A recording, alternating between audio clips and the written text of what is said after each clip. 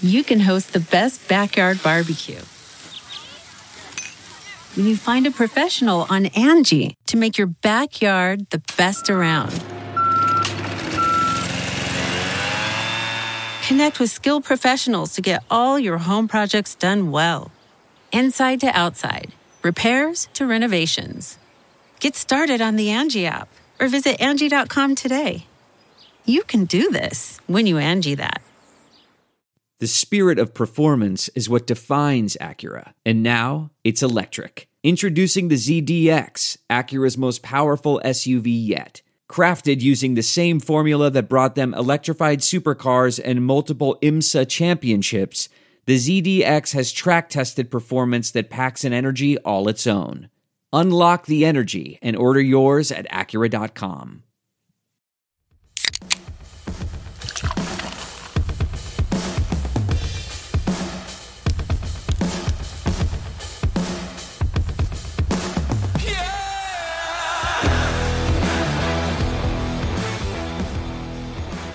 EJ, as we approach the holiday season coming in a couple months, I only have one wish. One wish, and that's it. And that's for NFL teams to stop trying to run shovel passes inside the 5-yard line. It is driving me up a wall. Zach Taylor tried it again, other than running literally anything else that has a higher success rate historically inside the 5-yard line. Well, first of all, they tried Philly Special, which didn't work. And then they tried a shuffle pass, which also didn't work. I am at my wit's end with everybody trying to be the Chiefs. There's a reason the Chiefs are the Chiefs and the Ravens are the Ravens to a degree. I actually went and pulled the stats for it because I'm thinking about doing a film room episode just on this one play, on this shovel option inside the 5, which has taken the league by storm. Of course you are. It's maddening. There have been 49 or 50 of them called at this point in the last 2 seasons, going back to the end of 2020, and the Chiefs and Ravens account for over half of the successes. Everybody else, it's abysmal. The success rate is terrible. And everybody keeps trying it, and it never works, and I'm over it. But we'll talk more about that and a lot more on today's show. We have a lot of interesting things to go over for the week that was in week 5. A lot of ups, a lot of downs, a lot of ugly. We have some coach firing news to go over. We have some potential trades and also already done trades to go over. Just a whole lot of things to discuss on today's show, but I won't waste any more time on the intro. EJ, buddy, how you doing? What are you drinking today? Here I thought you were going to wish for either health after last week, because that seems pretty relevant, or your 2 front teeth, and all you want is shovel passes to end. What are you, anti-fun? See, I still have that dry cough, by the way. I'm on 2 solid weeks of this thing, and I still can't quite kick it. Like, I can talk. I can do the show this week. Last week, it was terrible. But it's just hanging around, and Mucinex only does so much. I'm over it. I dove back into Hot Wings, the show. Are you familiar? Yeah. Great show, because the interview quality is really high and the questions are great, and I love that. But obviously there's hot sauce involved, and I was rewatching the Trevor Noah one last night. He gets to the end, he's like on sauce number 8 out of 10. For those of you that are unfamiliar, they eat increasingly hot wings and answer questions. Trevor Noah's like, I got that weed cough, man. See, I still got I got too. you. Yep. God damn See, it. I got you. No, I am fine. I am drinking coffee because we get to do this in the mornings now, which is fantastic. So, non-modified coffee. I do have my shot of the week for a little bit of modified, fun later in the show.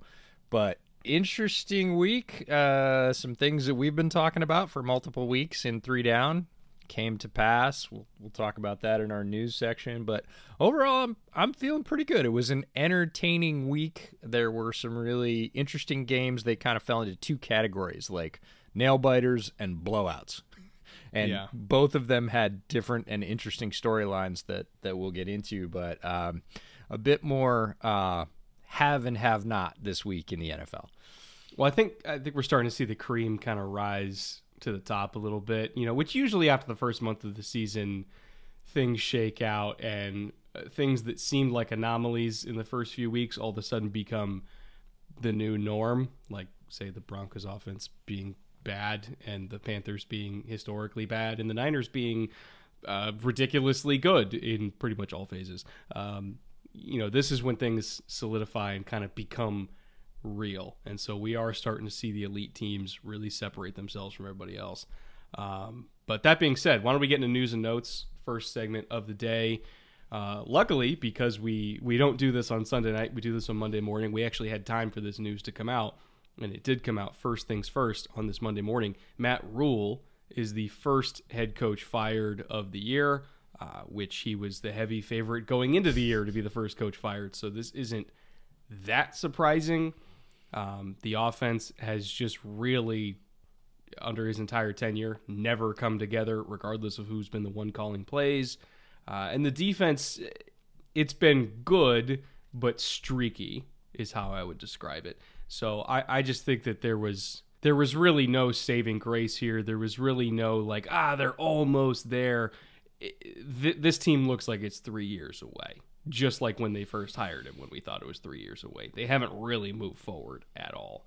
They still have some fun, talented pieces, which may or may not get traded away. I'm sure every single fan base in the league is like, gimme Brian Burns, but that remains to be seen. I'm sure even Christian McCaffrey might be talked about as somebody who could be traded, because this team is in full-on rebuild mode again and could be looking at a fire sale here. But with Rhule specifically, owed more than $40 million left on the contract, which is guaranteed. So he could just not work for the rest of his life and make $40 million. I think it sucks, obviously, to get fired from any job, but hell of a golden parachute there, all things considered. Like, he's doing okay, and he could always go get a job at Nebraska or whatever college program wants to hire him. So Rhule is doing fine. His assistants, and my friend Rivers McCown pointed this out on Twitter, his assistants are who I really feel bad for, because they don't have the $40 million contract, and they also are now, on the firing line with him. And most, if not all of them, won't be retained after this year, so they're going to have to, uproot their families and go find new jobs without having tens of millions of dollars in the bank. So usually when a head coach gets fired like this, those are the people you really feel for, because they don't have that same parachute. And I wish all of his assistants the best in trying to land on their feet, because it's a tough thing. It's not great for the organization. Mid-season firings are incredibly rough.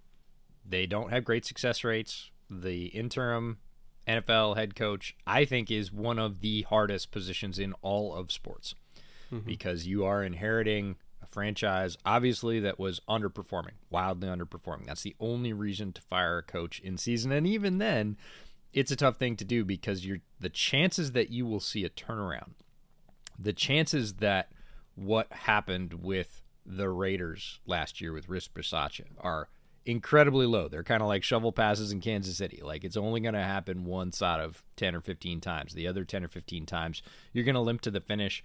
You might see fits and starts. That coach has very little chance of being retained statistically. All the players are fighting for their jobs, and there's not certainty about the direction of the franchise, like you said. And there is this, do we go, do we not go? Now, I think Carolina's farther along than most people think they are. I think they have wildly underperformed, and that comes down to coaching, and that is a reason to fire your coach. Don't think we're necessarily going to see the turnaround, but already on social media, as will happen when this happens, people are talking about what ifs. And the what if of, I don't know, Bryce Young, Sean Payton, and, insert X 2 or 3 other players here. That team could look a whole lot better than they have. Are they going to be beating the world? No. Are they going to be a threat to win every week with Sean Payton, a real quarterback, and, a few tweaks? They could be. The defense is stacked. The offense has enough playmakers to compete, not necessarily to just sweep people. So you can turn it around pretty quickly in the NFL. Will they? That's a whole nother question. And in the interim, Steve Wilks gets to take this team forward. John Ellis, who's hooked in with the Panthers beat, made a really good point that, Wilks is is not a Panthers lifer, but a legacy guy. He was there before with Ron Rivera, and he understands the team and the fan base and everything else. But his chances to be the next head coach, everybody would like that to happen. Wilks seems like a very solid guy.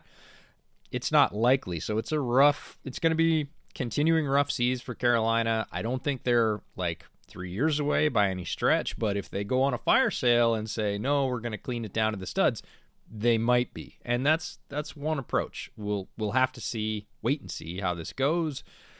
There's a lot going on. I'm glad Rule is gone. He was definitely the thumb on the head of this organization. Firing Joe Brady should have been a sign, right? Because he didn't like the run-pass balance. That seemed really weak, and they've done only worse since.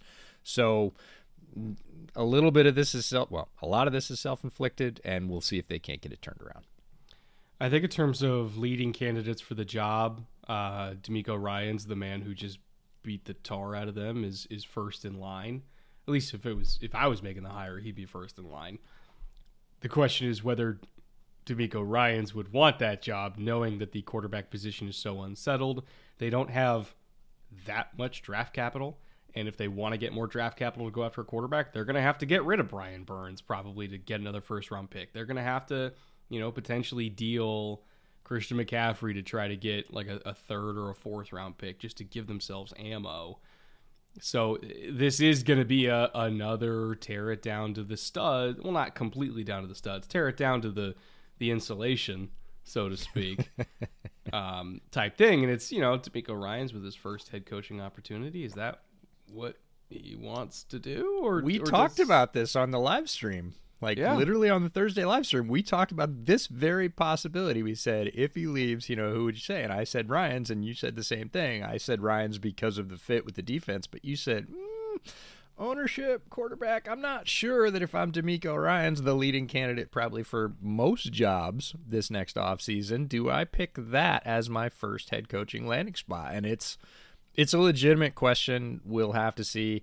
Teams without quarterbacks, man, you got to hit on the quarterback. Everybody knows this. We talk about this all the time. It's the most important decision, and the hit rate ain't great. So, head coaching opportunity, cool. If it's your only one, take a look. If you have multiples and there is an established quarterback at another spot where a head coach moves, the attractiveness goes way up. Yeah, it's always something to keep in mind, is especially not to completely take this discussion off track, with how few opportunities black head coaching candidates get, they have to be selective with the job they take, because they might not get a second chance. Like Todd Bowles getting his second chance was a rarity. And so when D'Amico Ryans eventually gets the job, which he's been talked about as a head coaching candidate for 4 years now, when he eventually gets that job, he has to choose the best possible situation, because unfortunately, based on historical trends of opportunities that black head coaching candidates get, he might not get another one. So yeah, he'll be fired. Statistically, he'll be fired more quickly, and the chance that he gets a repeat opportunity are much lower than his non-black peers. Like for me, he's already a Texans legend. Bring him back to Houston. I would love that. Yeah. I would absolutely love that. But, I'm a Texans fan, so we don't get to have nice things. Anyway, second little bit of news here. Falcons dealt Deion Jones to the Browns. They got a 2024 7th-round pick, and Falcons also got back, they sent a 2024 7th along with Deion Jones and got back a 2024 6th-round pick. Browns lost Anthony Walker a couple weeks ago, and then Barry wanted to bring in somebody that could help shore up their depth. The fall-off, I would say, for Deion Jones, for what he was a few years ago, which was, a lot of people saw him as like a top 5-6 linebacker in the league, to now, quote-unquote, only being worth a middle of day 3 pick 2 drafts from now, which is the equivalent of nothing. Like, that's a we want him off the books deal. Like, please take him from us for whatever. The fall off of Deion Jones is what I find most fascinating, because that's probably the price he was worth at this point. Like, he was not playing well for the last couple of years. And I don't know what happened, because for a long time he was seen as like the future of the position. He was seen as, like the modern lighter, rangy linebacker that could cover and, make plays out in space, and he could rush the pass. Like, he did everything. He was JOK before JOK. In fact, I compared JOK to him when JOK was coming out. And now he's this. And I truly don't know what happened, but it just fascinates me. Deion Jones is a player that I bring up fairly often because he is one of the guys in the draft that made me go back and change my opinions. When he was coming out, I liked his game, loved his activity, loved his instincts, and I was like, look, this guy plays under 220 regularly. That just doesn't fly anymore. Deion Jones came out, got drafted, put up 100 tackles, took the league by storm, and I had to go back and say, maybe that shift has occurred, right? I think it has. There's evidence that shift has occurred. And Deion Jones was that guy for me. I had to go back and say, I'm not going to undervalue linebackers that play under 220 if they look like Deion Jones and have that range, those skills, because the old take on the pulling guard bit isn't as important in the modern NFL, and he was one of those sort of watershed moments for me. This comes back to, in terms of what we think happened, fit, right? He does not fit in Arthur Smith's plan for that defense. And that's a weird thing to say because Arthur Smith was hired as offensive head coach. But Arthur Smith and his staff in Atlanta, Deion Jones was not a fit. As soon as they came in, he dropped completely off a cliff. Now, is that the player dropping off a cliff, or is it mesh with the system? Could be a little bit of both. Linebacker is a high wear position, just like running back. But this has more to do with fit. If you look at the precipitous drop in Jones's play, it's with Smith's arrival, Smith and his staff's arrival. So that's one side of it for the sort of postmortem what happened in Atlanta. The other one that's more interesting to me, because this is a buy low situation, obviously, what you said, the compensation is roughly a ham sandwich that traded, hands between these two teams, is... And we said this when Walker went down. We were watching that game, and we said, "Oh, that's a bad one." Like people don't understand what he means to that team outside of probably the Cleveland fan base. He's kind of a cog. He's a guy they lean on to do a lot of things, and I really think this is Andrew Berry saying, "Nope, we're not just happy to be here with Jacoby Brissett. We're going to stay loaded. We're going to be active." Before the deadline, we're going to go out and get more players. We think we're in a position to make a run. The Browns have played really well. Jacoby Brissett has played, I would say, above pretty much all expectation. And this, to me, is the indication. This is the interesting part of this trade, is Andrew Berry going, no, we're not out. We're in. Like, we're going to – it's not a ton of risk, but we're going to spend. We're going to get guys that we could buy low on that we think will fit. Obviously, you mentioned JOK. JOK is there. They've drafted other linebackers like Tony Fields Jr., who also keep when Austin Eckler puts up 200 yards on you really that. I think honestly, yesterday's game was when Barry was like, "I can't fucking do this another That's week." it. Like, yeah, we miss Walker, and they miss him. But this is them sort of pushing more chips into the middle of the table, which obviously they've done in many ways. We've talked about that preseason. That's the interesting part to me here, is the Browns are like, no, we see opportunity not only within this team, but within our division, which is the path to the playoffs. Like, we're going to go all in to replace Walker. It doesn't seem like from a compensation standpoint, but again, what you can get midseason, this is a decently sized swing for the Browns. The risk is low, but it indicates that they've got their foot on the gas and they want to keep it that way. Third note in this segment and last note in this segment, Tom Brady became the first player, and in all likelihood will be the only player ever in NFL history to surpass 100,000 career yards, which is a record that I didn't even think would be possible. We see quarterbacks these days celebrate and get moments paused in the game when they get like to 50,000. Because they've been playing for 10 years or 12 years or 15 years or whatever, and they finally get to 50,000. Brady doubled that. It's just absurd. It's crazy. And there's maybe two other quarterbacks alive today that, if they can play for 20 years, might catch that. And it's Pat Mahomes and Aaron Rodgers. But other than that, like I don't think anybody's ever even going to get close to this record. It's nuts. Yeah, we were at week 1, Bills Rams, and Stafford hits the mark, and they pause, throw the big thing up on the video board. We were both like, this is really cool. This is an NFL moment that we sort of weren't paying attention to, weren't expecting, and we're here. We got to see it live. That's really awesome. It's half. It's 50%. People argue all the time, oh, Brady's not the best quarterback ever. And I'm like, what? In what world is that not the case? You can say you like him or hate him. You can say, and people do, everything about his personal life, about the teams he played on, whether or not they cheated. You can say all of that stuff. But when you go and you look at the records and all the other quarterbacks that you love that were on your team, the Youngs and Montanas, and insert quarterback X here. Doesn't matter. Whichever quarterback you love. And then you look at Brady, and they're all down here, and Brady is up here, and there's this big air gap between them. I don't care whether it's playoff appearances, playoff wins, Super Bowl appearances, Super Bowl wins, yards, completions. You can cherry pick almost any stat, and Brady's at the top of it. And he's not just a grinder, right? He is a grinder, absolutely, to have played this long.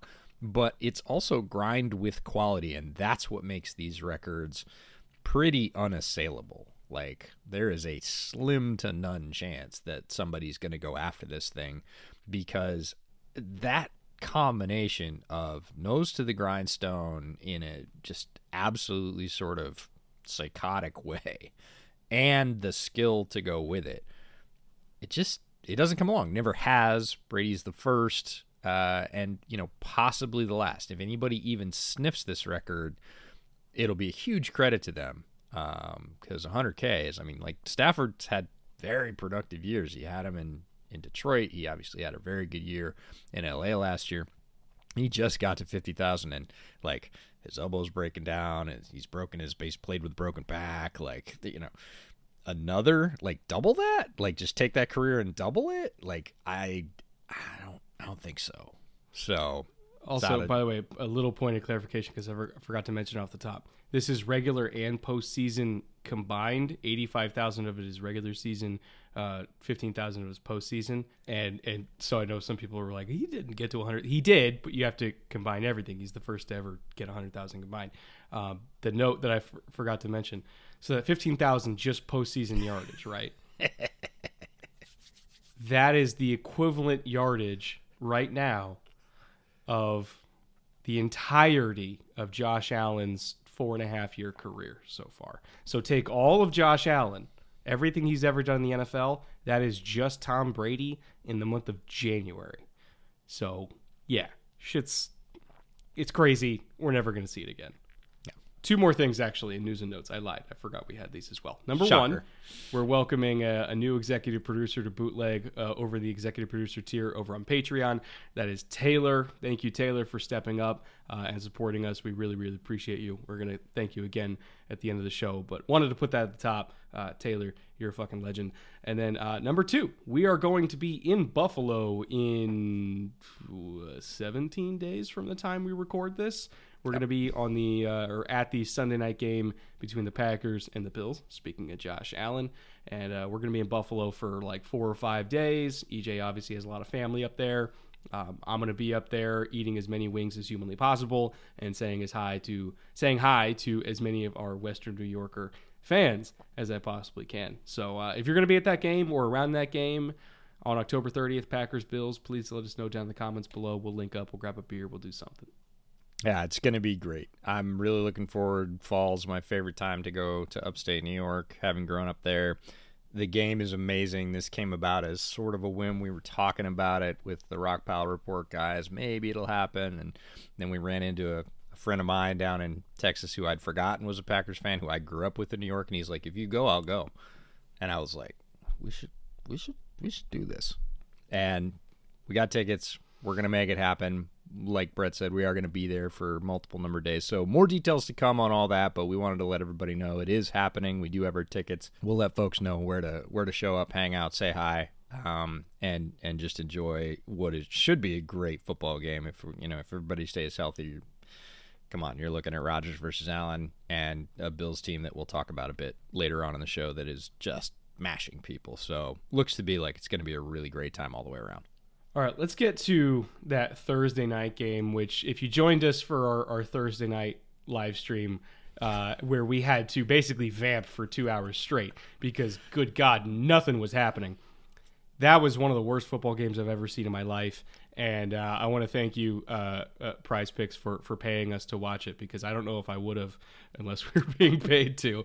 But EJ, because I'm me, even through that shit show of a game, I still hit 4 out of 5 on my slip. I hit the over on Matt Ryan. I hit the over on Alec Pierce. I hit the over on Russell Wilson. And I hit the over on Cortland Sutton. I might have hit the over on Nyheim Hines if, unfortunately, he didn't get hurt on like his first touch of the game.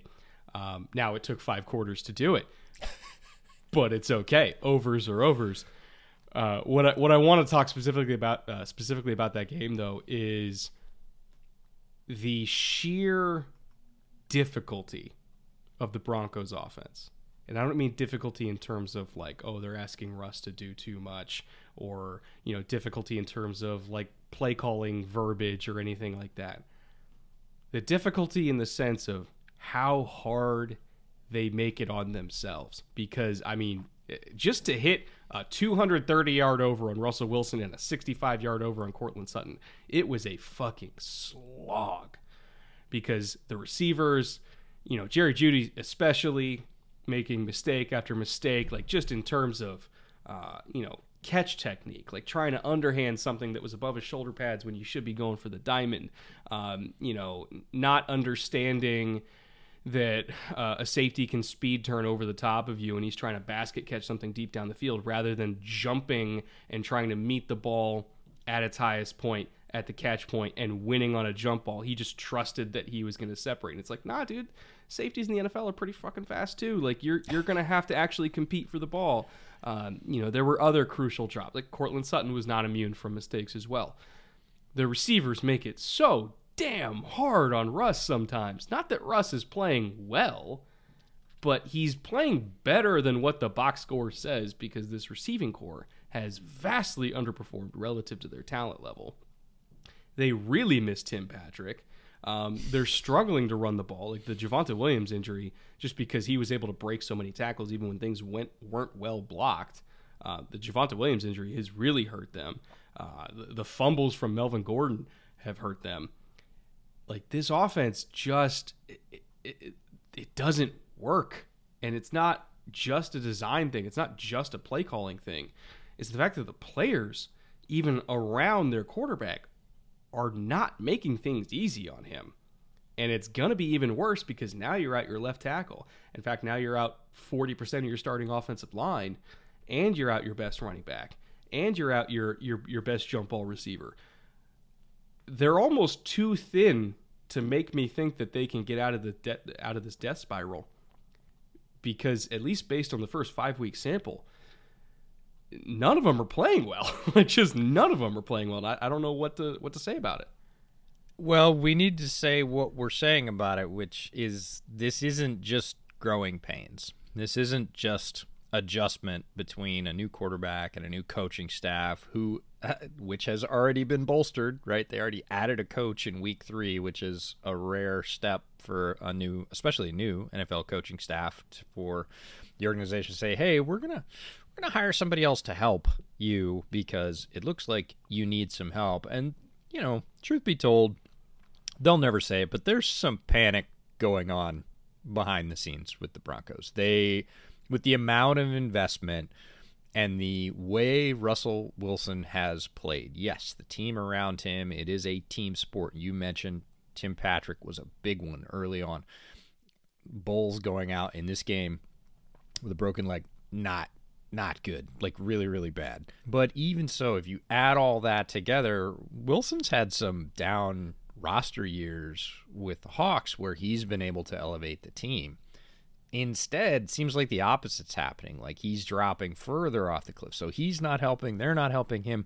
This isn't an offense that's like close. That's like one thing away. It's like multiple bad things on every play from really making anything look easy or competent.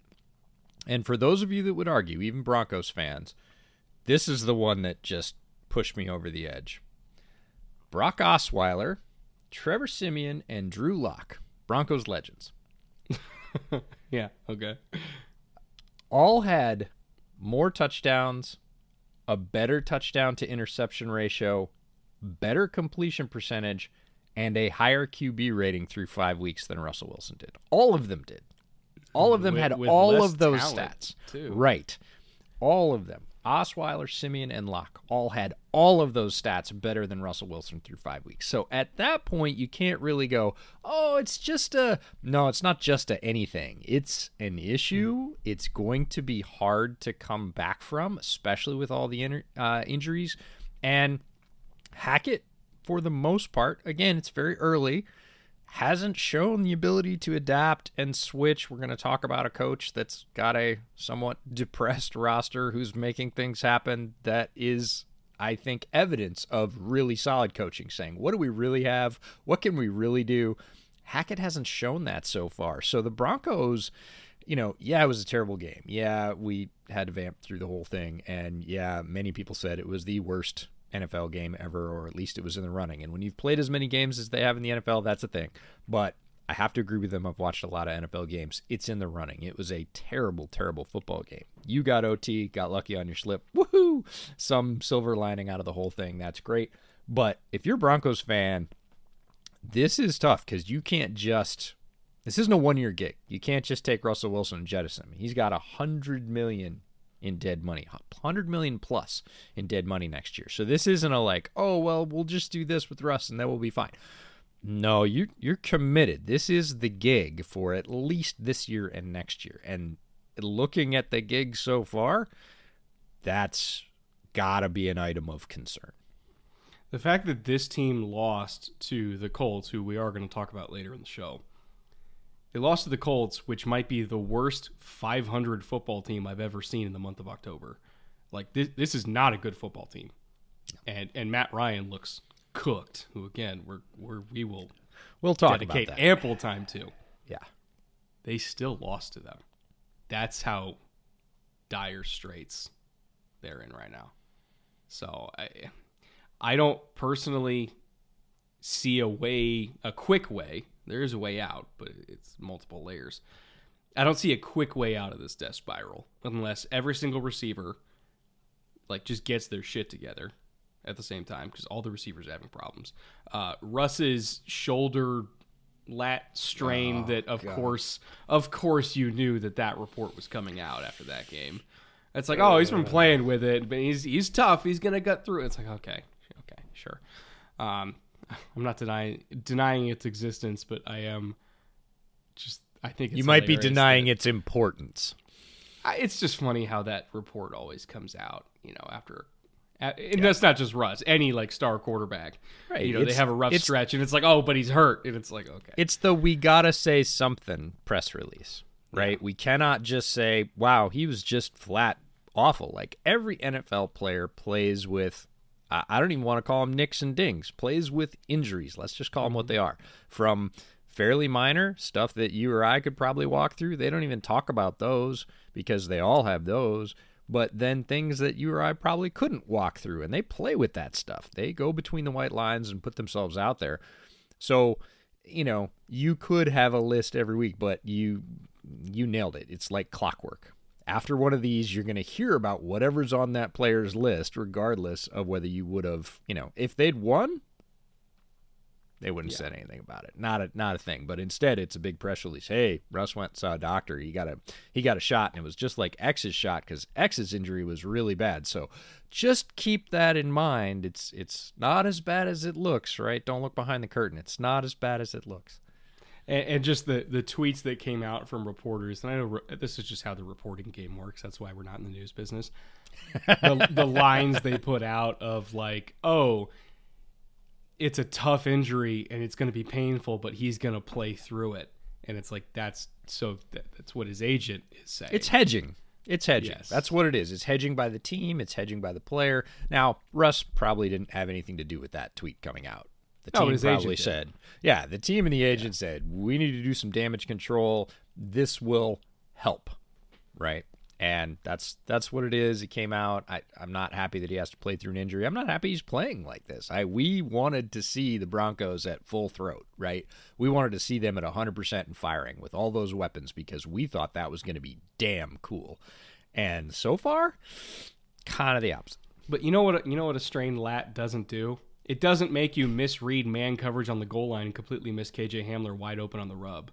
Like, having an injured shoulder doesn't make you completely fuck up a read like that. All right, we should move on to greener pastures because there's a lot of them, and there's some good stuff that happened in the NFL this week, despite the way we've sounded for the first third of the podcast. We will get to 3 Up. Just a reminder, stop by the live stream this Thursday for a game that it can't possibly be any worse between the Commanders and the Bears. We're going to be doing another slip, which traditionally I'll at least hit 4 out of 5 if you want to tail it and make some money. You can use promo code BOOTLEG over at our partners over at PrizePicks. They'll match your deposit up to $100. So if you want to come by and drink with us and watch a terrible football game and hopefully get paid to do it, stop on by this Thursday, half hour before kickoff. We'll get you going through that.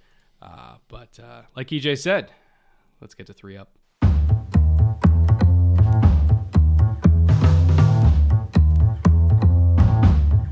3 Up, number 1.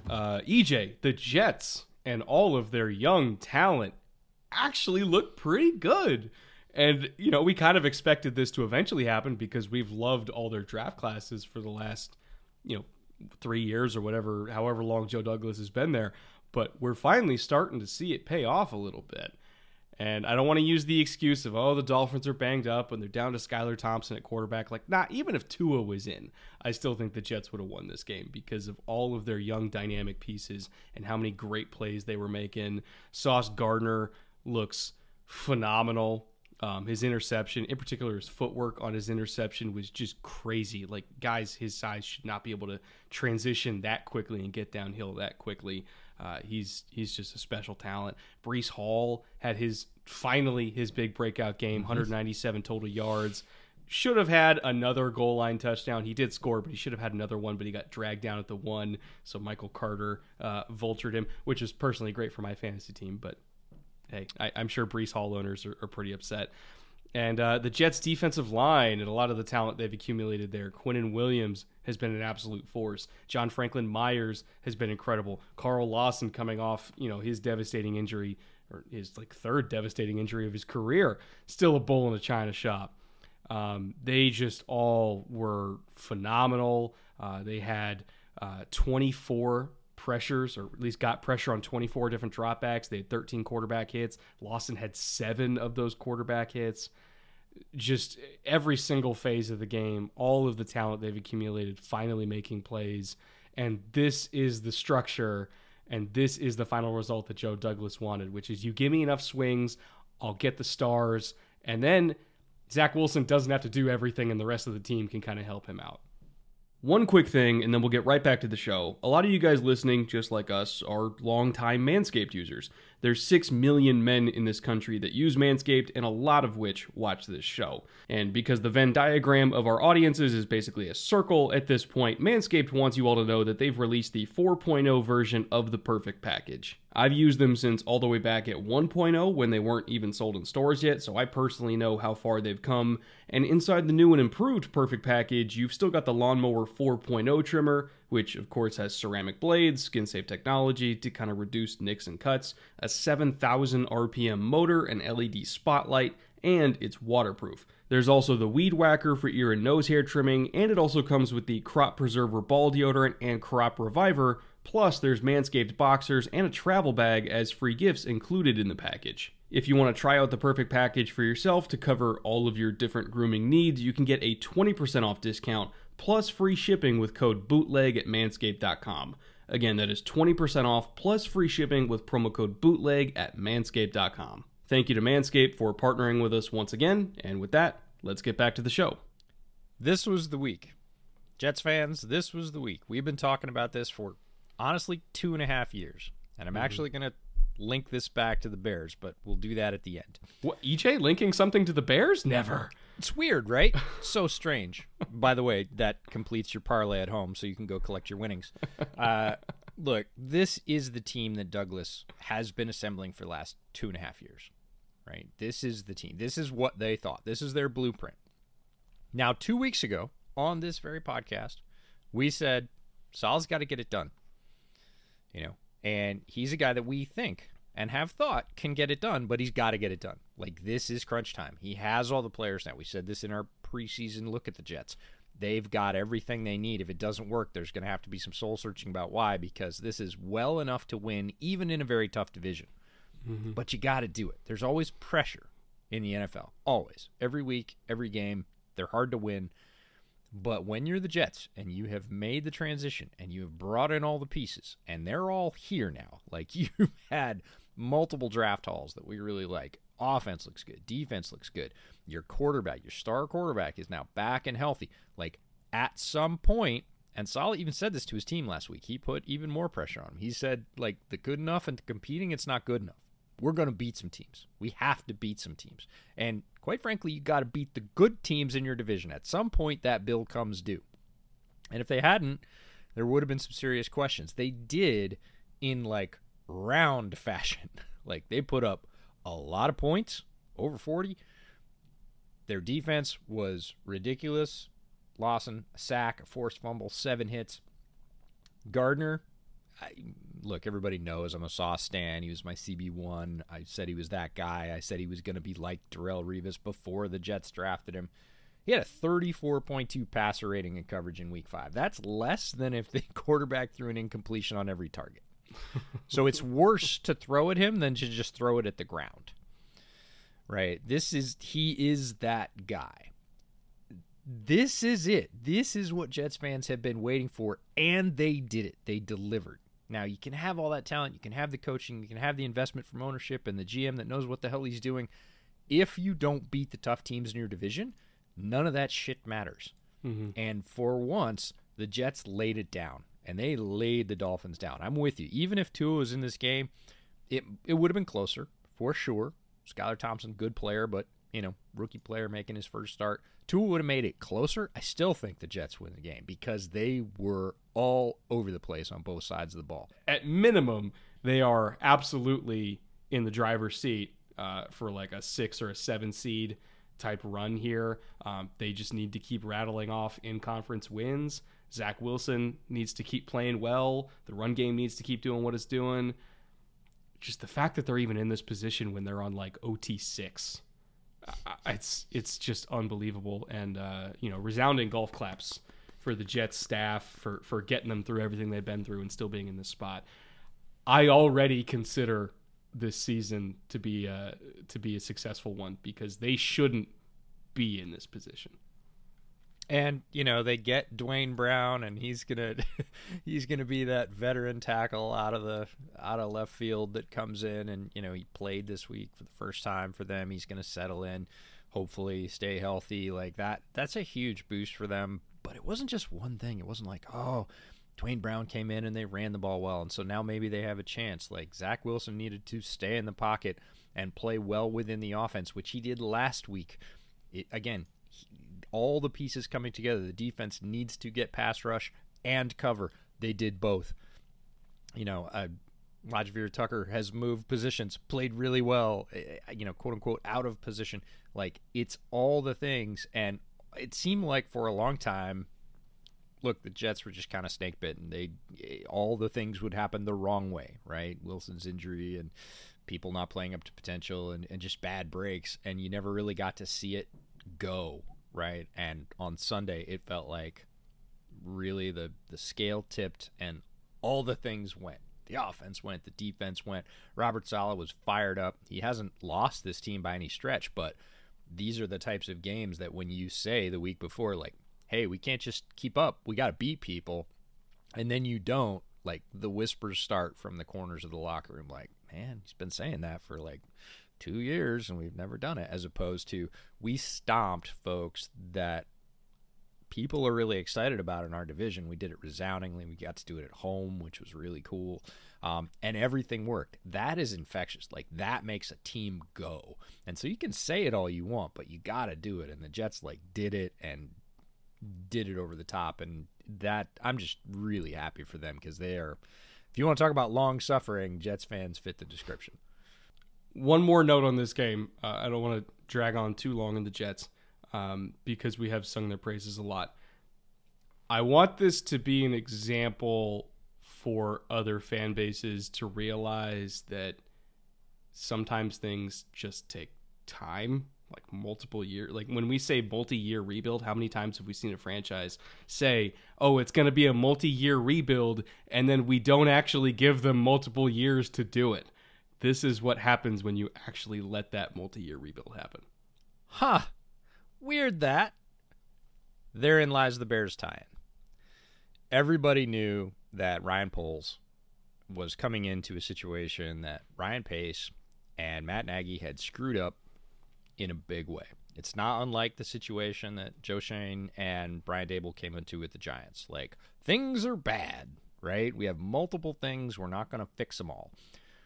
If people had, and people did, look, it's the New York market. If people had said the same thing about Joe Douglas and said, he hasn't fixed it in 6 months, sweep him out of here. He hasn't fixed it in 1 year. It's been a year and a half. Get him gone. You wouldn't have gotten to see Sunday. Period. End of story. So, folks in Chicago, other folks in New York City who root for the Giants, not for the Jets. This is what has to happen. When your team is far enough down, you need multiple swings, multiple bites at the apple, whatever it is. One draft, one free agency period, one season is not going to do it. You're farther down the ladder than that.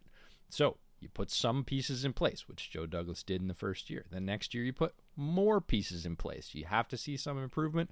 But even if they'd only given him 2 years, you still wouldn't have gotten to see Sunday. And seeing Sunday is the goal, because seeing Sunday looks repeatable for the Jets. It was not a fluke. Like, they put their foot on the neck of the Dolphins and said, ours, thanks, bye, go home with an L. That's what you want to be able to do in the NFL, but it's not going to happen for teams that are that far down in 6 months or a year or sometimes even a year and a half. And patience is an extremely limited commodity. I get that, but that's what it takes. So look at the Jets model and say, this is what's possible. Need to give my team, coach, front office staff a little bit of breathing room, as long as they continue, like Joe Douglas did, to stack drafts, to make smart decisions in free agency, and set that team up. It's not guaranteed that they'll take off from there, but there isn't even going to be a fuse to light if you don't give them that time. Yeah, and I think it's a very different situation than, say, the Panthers, who I think hired Rule around the same time. But yeah, they also weren't handling the rebuild the same way the Jets were. They weren't stacking, or not even that. Like, they took a corner in the top 10 when they were a quarterback needy team. The other thing is, Saleh is not Matt Rule. Like, Robert Saleh, we had a lot of faith in as a leader, as a guy to hold the course, as a guy to bring modern, relatable NFL concepts that can win. Rule, we hoped, but not the same thing. And he ends up out in Carolina. The Jets, on the other hand, are looking to, build on a strong Sunday and build towards the end of the year, compete for a playoff spot, which is exactly what you want your team to be able to do. And if they do that because of the foundation and because of the way they've built, because of the decisions they've made in free agency, it looks sustainable. It looks like they can keep that role going as long as they keep Zach Wilson healthy. And, you can say that for any team. But they've done it the right way.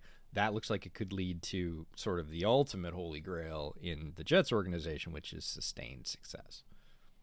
All right, keeping it with the other New York team that we mentioned a little bit. 3 up number 2, the Giants taking down the Packers in London. And I will say this game kind of started out like you would expect a Giants-Packers game to go. They couldn't get out of their way. Like, they were dropping screens. They were killing their own drives. Rodgers was very efficient moving the ball, not necessarily getting chunk plays, but, seeing the field like only Rodgers does and throwing these little flare screens that get easy first downs for them at will. And, the running game is doing well. And they put up like 3 scoring drives in a row. And it started to look like, okay, this game's going to be like 35-17, kind of how we expected it to go. And then Big Blue came alive. And you started to see Brian Daboll dip into the bag of tricks a little bit. Saquon, they ripped off a huge gain on a pin and pull with Saquon at the wildcat position to kind of get him going. Pass protection, improved wildly, even just during the course of this game. Like, Rashawn Gary and all them kind of got them a couple times early. And then all of a sudden, the offensive line started playing extremely well. Andrew Thomas is playing like a man possessed this year. He looks like an elite left tackle. And they really kept Daniel Jones upright. And when Daniel Jones is upright and not having people breathe down his neck, he's actually a pretty capable quarterback. Not like amazing, but definitely capable. And this Giants offensive line only allowed 9 pressures all game after allowing a couple early, which by their standards is like positively amazing, especially compared to a couple weeks ago, week 3, where, they allowed like 35, so this was a phenomenal performance by the Giants offensive line. The play action game was really effective. The quick passing game was really effective. Daniel was just able to stay in rhythm and not constantly having to run for his life. He was able to distribute the ball, and they just kept putting up points. And then whenever they needed a big play, it was Saquon and Wildcat, or down in the red zone, like, hey, we need to get a lead here. Saquon again, Wildcat, get us those points. Or driving down late, we need a big chunk. Okay, we're going to put Saquon out as a wide receiver and get him on the move on like a clear out where he's run the shallow underneath, and then he just has to go put a move on somebody and get a big chunk. He did that as well. So I just think that this was a phenomenally well-coached game by Brian Daboll to get chunks with his best player when he needed chunks, kept his quarterback upright, no turnovers, 55% third down conversions. If you're doing all of that, you're going to win, even against a team like the Packers and even against a guy like Aaron Rodgers. You're going to win if you do that. And I think if they can sustain that formula, this is going to be a much tougher out than people think. I love the flexibility and the resilience. So the flexibility part is really important. This is Brian Daboll and Mike Kafka being objective about what they have in Daniel Jones. And I saw people say yesterday, Brian Daboll runs, Daniel Jones like he doesn't care about him. And I'm like, no, he cares about winning. And I think he probably knows that Daniel Jones, as he is, as a passer, is not probably the long-term future of the Giants. He's not worried about the long-term future of the Giants right now. He and Mike Kafka are whipping up a plan saying, what do we have? We have an all-world running back who's finally healthy again. We should use him a lot. Like, we shouldn't go away from him and have those games where he has like 6 touches. That's on us. We need to make sure he's involved. That's sort of NFL 101. The NFL 201 is, what do we have at the quarterback position? Should we be asking Daniel Jones to do something that he clearly can't after multiple seasons? We need to jack up the protection because we know if our quarterback doesn't get protected, he's among the worst in the league. So we can't have that. Like, offensive line, that's on you. You got to make a clamshell around this guy, and then we're going to tell him to do one of 2 things, which is take a couple of, 1-2 reads, distribute the ball as he can brilliantly when he's got the space. He's always been that guy. Or take off, right? And this entire offense is built around boot, right? This looks a lot like the plan that Matt Nagy had in year 1 for Trubisky, which was, I'm going to move him, and I'm going to ask him to do 1 or 2 reads, and then if not, I'm going to ask him to use his athleticism. And he has, turned the dial on Daniel Jones' athleticism. We saw Daniel Jones even last year have an 80-yard run down the middle of the field. He's a very good athlete. He's a big guy. And they're saying, get out on the edge, and if it's not there, take off and run, because you can pick up 6 or 7, and that's going to put us in positive. It's going to keep the chains moving. We're going to stay ahead of the sticks, and we can win from there because we can dial up some Wildcat for Saquon. We can throw him short swing passes and have him go get stuff. Darius Slayton, who's been, completely off the radar, comes in, 6 catches, 79 yards. Every time he turned around, he had a chain-moving catch. That's 13-2. That's not an exceptional down-the-field thing. But you don't want Daniel Jones standing in for 5 seconds trying to launch 45-yard bombs to Slayton. You're like, no. He won't live through that. Right. You're like, what do we have? And that's what I love about Daboll and Kafka is they've got this team and they're very honest about what they have and what they don't have. And they're just maximizing it. They're pushing all the sliders to 10 in the categories they have.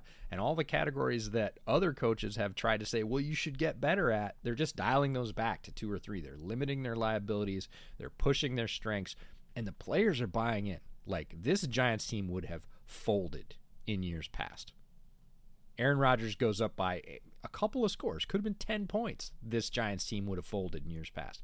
This Giants team, still knowing they're outgunned at the quarterback position, was like, nah, we're not giving you anything. We're going to keep coming at you. We're going to make it hard for you. That frustrates players like Rodgers, like Tom Brady. We got to see them both be frustrated on Sunday by opponents that were like, we're going to keep coming. We're going to give you a game. Rodgers was clearly frustrated at the end of the game, dejected even.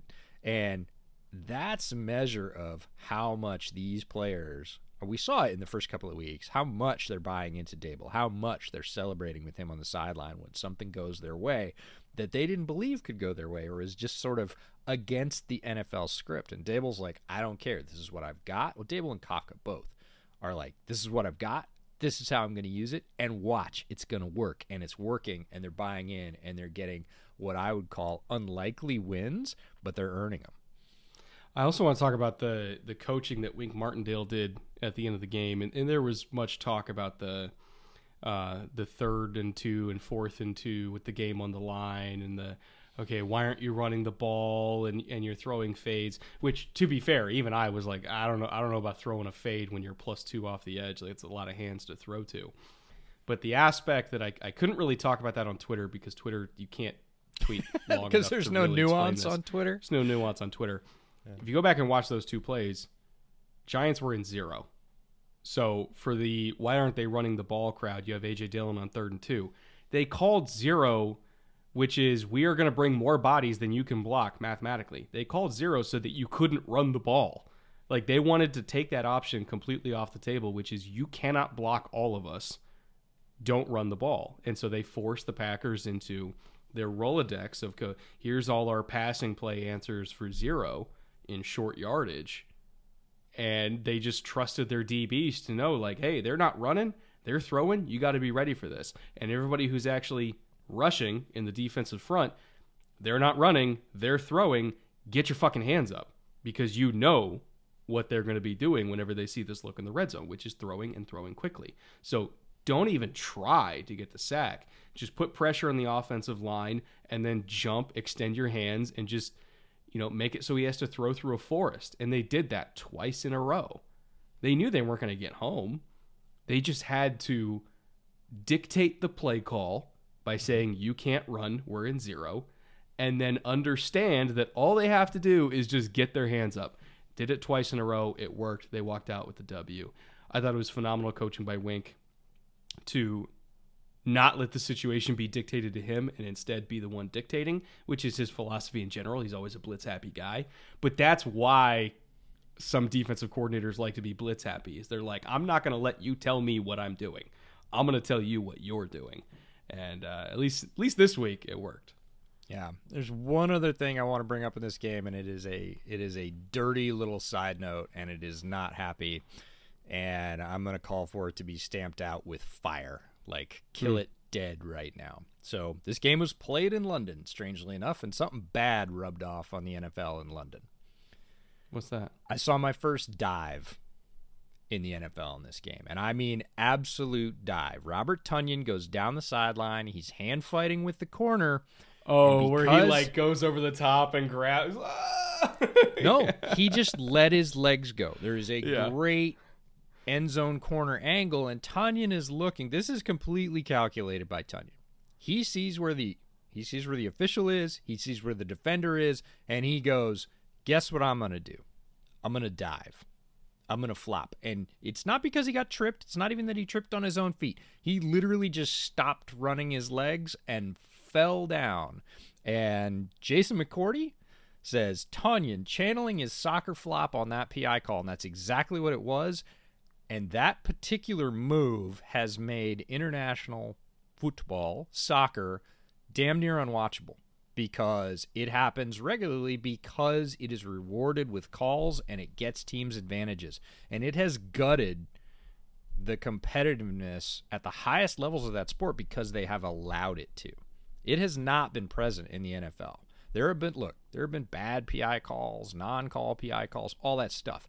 I have never seen a guy just flat stop running his lower body and go, Happens in basketball, happens in soccer, cannot be allowed to happen in the NFL. Do not let this into the NFL. It will gut the games. And if you think you hate the roughing the passer stuff, you are going to hate, and I mean with a burning hellfire passion, guys flopping on routes because they get rewarded for it. The PI call, defensive PI call in the NFL is already OP, and I don't mean offensive pass interference. I mean overpowered.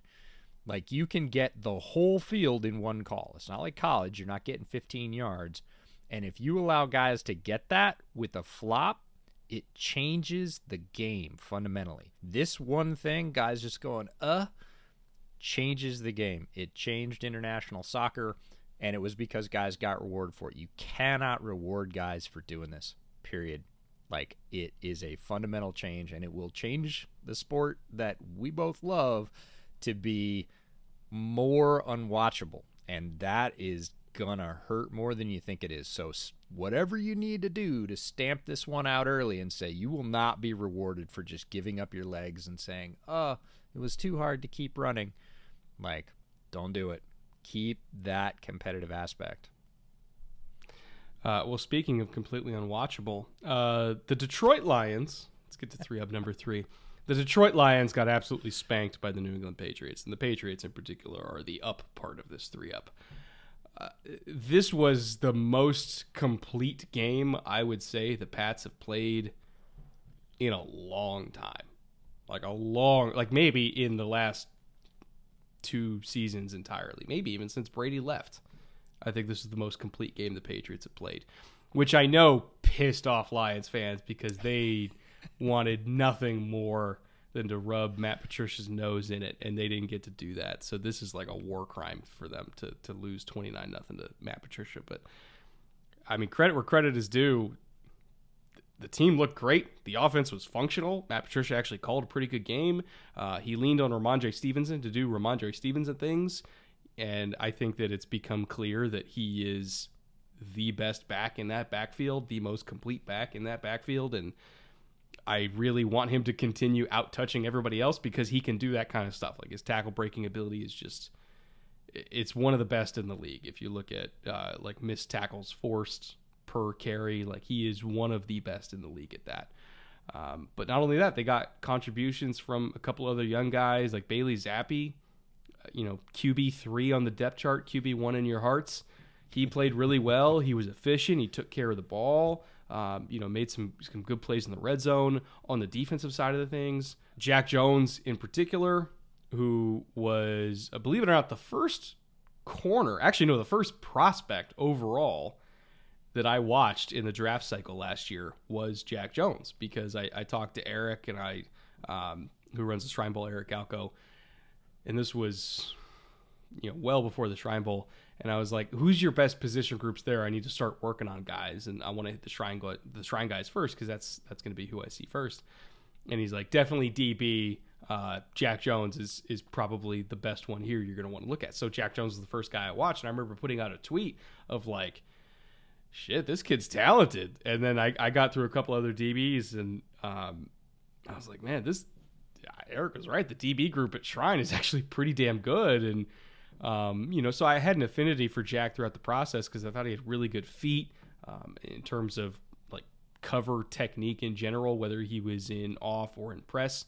I thought he was very, very technically refined. So I'm a big fan of Jack Jones, and I'm happy to see him succeeding. Really talented kid. I think the Patriots definitely got something there. This is a classic Belichick game. This is the Lions on a tear. We had Lions in 3-up. The last week we did the pod a couple weeks ago, averaging 35 plus. Defense has been playing okay, not great, but have had their moments. But the offense has been on an absolute tear. Again, another team buying into a coaching staff that had a year to get their systems in place, get more of their players in place with the second draft, and Dan Campbell is leading the Lions in a way that Lions fans are not used to that team being led, and they're really happy about it. And they come in. The Patriots have been stumbling. They're down to a backup rookie quarterback making his first start, who is a late-round pick. Lions were just licking their chops at this one. Classic Belichick trap game. Comes in, not only do they just beat the tar out of the Lions, they shut them out. Mm-hmm. Like, here's a team averaging 35 a game. They shut them out. Again, you said it, complete game. The offense looked great. Ramondre Stevenson, I was super happy to see. He's just got such great feet. Everybody looks at him, and he's big, and he's quick, and people think, oh, he's a battering ram. He's not. He's a dancer. And I don't mean a dancer like dances away from the hole. Dancing is typically a bad term. It's weird. It's a good term for tackles, but a bad term for running backs. He is a dancer. He's got great feet. His feet and his footwork are so exceptional for a guy his size, and you got to see it over and over again on Sunday. Defense came out. Matt Judon is a guy whose name we haven't mentioned a lot this year. We should. He's playing great. Jack came out. Jack I was worried about because his tape was good, but he was really quiet. I wasn't sure about his investment. Turns out he's just a shy guy, and he's tiny. He's literally he's light. To this he's guy. Very light. He's really small. And so I was like, I don't know, his tape looks good, but is he going to hold up? Guess what? Jack Jones is going to hold up. I'll just take the L publicly and say I underrated certain things. He has proved in the NFL, and not just on Sunday. He played well in camp. There's a lot of buzz about him in camp. He's played well even in the weeks leading up to this. Sunday was a sort of breakout, hey, get to know Jack Jones' name game for him. Couldn't be happier to see it. Nice dude. This is just... It's so Belichick it hurts, right? Not to mention the Patricia aspect and revenge, which Belichick and his, let's call it, recycling coaching tree that comes back to Foxborough loves to get. It was a really good game if you're a Patriots fan. It was a really rough game to swallow if you're a Lions fan, but this is just so Belichick. You mentioned Judon, by the way. He is tied for 9th in the NFL in pressures right now, so he is having... he's had a lot of great years in his career. By his standards, this might be the best year so far of his career. He's playing his ass off. Also, one more note of the Patriots defense before we move on to 3 down.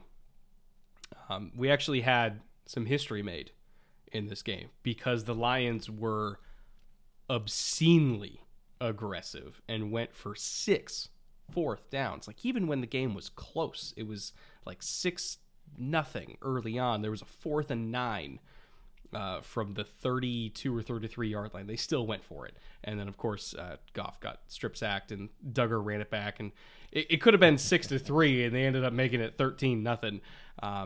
So they were absolutely ridiculously aggressive to the point where even I was like, okay, guys, you can kick every now and then and be okay. But this was the first time in NFL history a defense has held a team to 0 of 6 on 4th down. That has never happened before. The last team, ironically, to be 0 of 5 on 4th down was the Patriots, like 3 decades ago. Obviously, that would never happen in the Tom Brady era. But the Lions tied them, and they decided, you know what, we're going to go for the record. We're going to go for 0 of 6. And they hit it. They hit 0 of 6 in the very last minute of the game. So just an incredible defensive performance by the Patriots. Complete game from start to finish. And for the first time in a while, I think Pats fans have a little something to be happy about. But with that being said, why don't we get to more doom and gloom, our favorite thing about this show. And we're going to get to 3 down.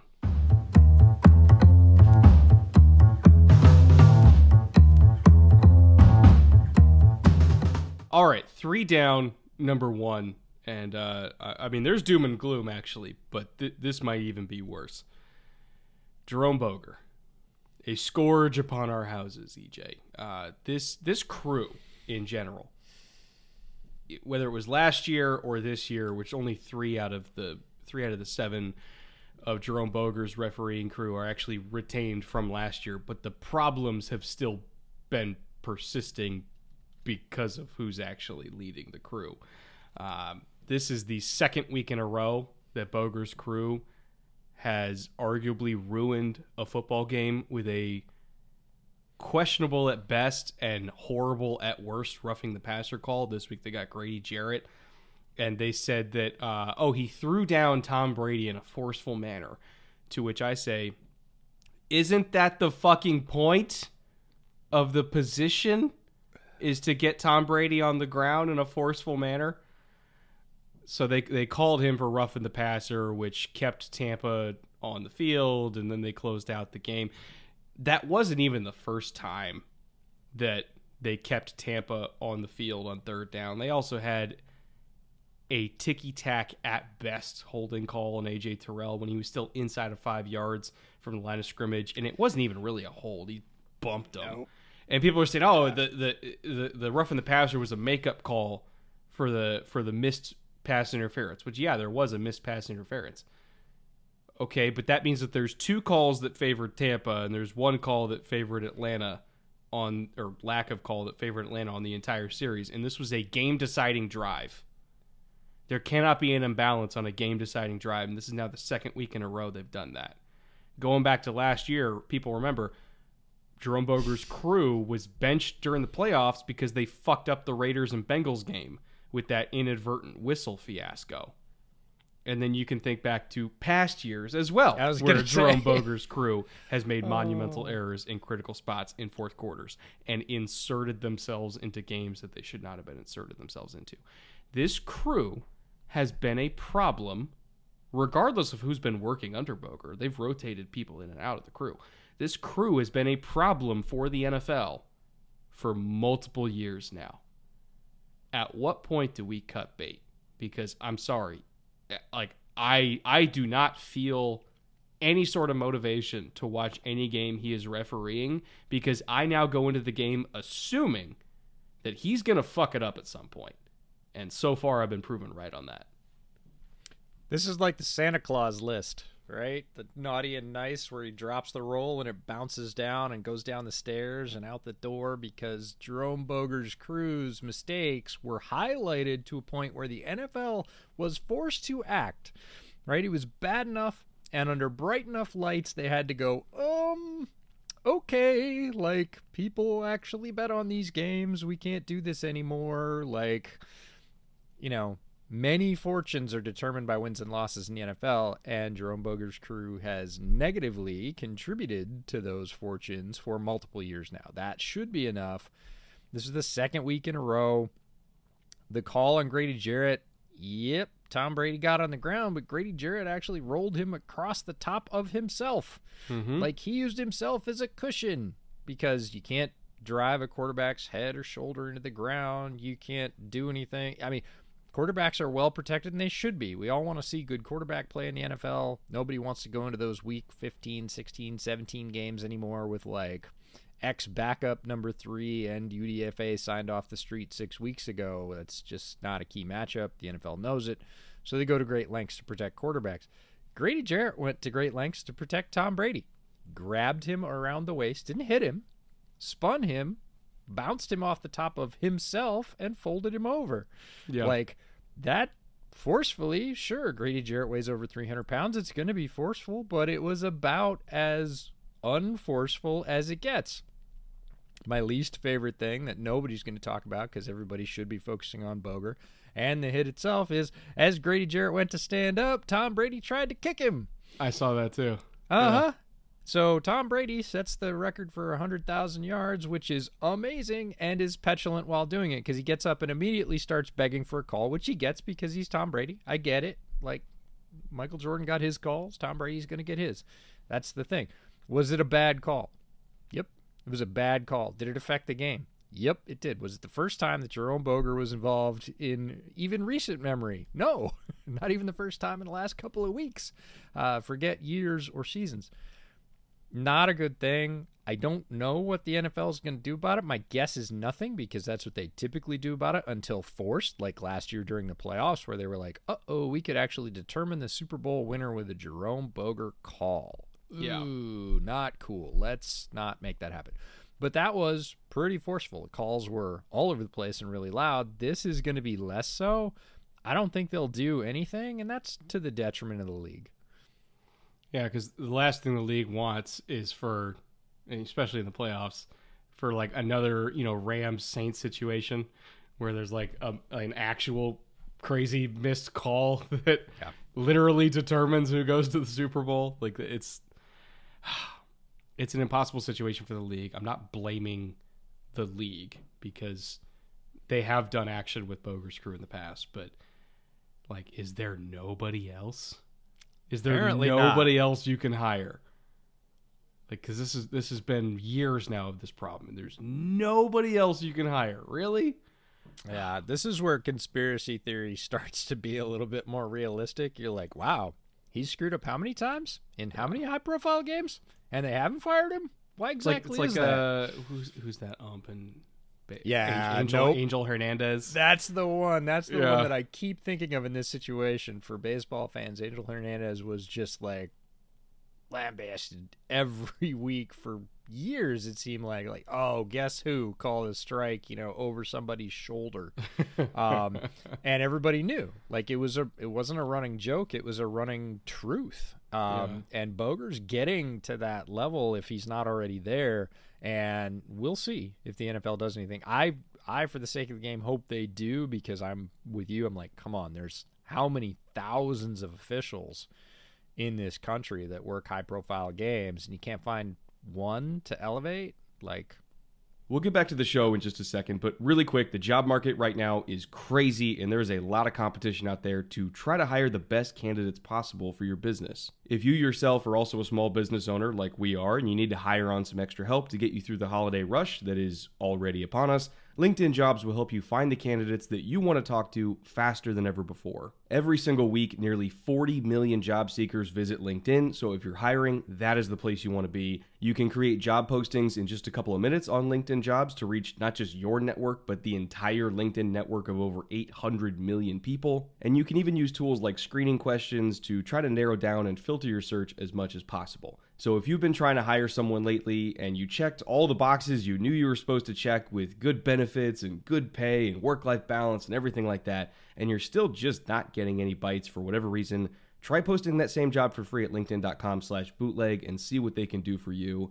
Again, that is linkedin.com/bootleg to post your job for free. Terms and conditions apply. Thank you again to LinkedIn for sponsoring today's show. And with that, let's get back to it. All right, 3 down, number 2. A tale of two Matts. Matt Ryan and Matt Stafford. Both formerly great players that, at least so far, well, I shouldn't say formerly great. Could still be great. Maybe. Potentially. But so far this year have been ridiculously bad. Matt Ryan, in particular, has been historically bad.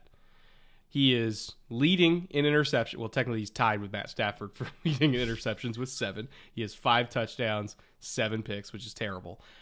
Leading in fumbles with 11, which it's been 5 weeks, and you're at 11 fumbles, and also leading in sacks taken so far at 21, which, again, that's over 4 sacks a game. It's been a mess, just a complete mess from top to bottom. And as frustrated as we are with the Broncos offense, at least there's some things that we think are correctable, like Jerry Jeudy learning to catch the ball properly. And I don't see correctable things here with this Colts offense with the way that Matt Ryan has been playing. He has legitimately been the worst starting quarterback in the league so far this year. And this is the same team that just left Carson Wentz. And Matt Ryan's been even worse. It's almost a hopeless situation. It's bad. It's really bad. If you're a Colts fan, it's terrible, and it looks like deja vu. We brought in ex-veteran quarterback that was supposed to be savior. They're not. They're bad. We're probably going to move on for them as quickly as we can. That's a terrible record to be replaying as a Colts fan. We didn't believe this was going to happen. For us, there's this huge fall of expectation. Not only were we expecting Matt Ryan to be average, we thought he could be great in this situation. We said so in our offseason preview. We thought he still had a lot left in the tank. He's gone from a lot left in the tank to he looks cooked. Like, because it's not just one thing. We've seen other quarterbacks drop off at certain points in their career with certain pieces, but they could still do other things, right? The deep ball goes typically, especially late in the season. The arm starts to fall off. We saw it with Phillip Rivers. We see it with every great quarterback. At some point, they hit the wall and they can't throw the deep ball anymore, but they still have timing. They still have anticipation. Peyton Manning did the same thing. He knew what was happening pre-snap so he could get the ball out quick enough, and even if it was a shot put, it still got there on the right arc, right? So they compensate, right? But this isn't one thing. This is pocket presence. This is ball security. This is decision making. This is like all things going from what were still really good levels last year, even with the Falcons, to, like you said, bottom of the league levels. And everybody's been concentrating on Matt Ryan because he moved this year, but the other Matt Stafford, moved last year, obviously had a very successful season, won the freaking Super Bowl. Mm-hmm. So there's some grace there, but we have known for a long time that Matt Stafford physically is a guy that has played really banged up. I talk about it all the time. He played with broken bones in his back. He's played with his elbow. They did, a lot in camp this year to limit reps, right? And they said it was the same thing they were doing last year, again, to take care of his elbow, to take care of his shoulder. And we all kind of went, oh, okay, well, it worked last year and he won the Super Bowl, so cool, right? And the answer is not cool, right? Because we just talked about how bad Matt Ryan has been, and it is worst in the league. Matt Stafford also has 5 touchdowns, just like Matt Ryan, 7 interceptions, just like Matt Ryan, and has taken 21 sacks, just like Matt Ryan. So this is the Spider-Man meme, quite literally, the two Matts pointing at each other and going, ooh. Sean McVay came out yesterday and said the offense needs to do more to support Matt, not the other way around. Which felt like a very targeted, like Allen Robinson, unfuck yourself. Like that's what that felt like to me.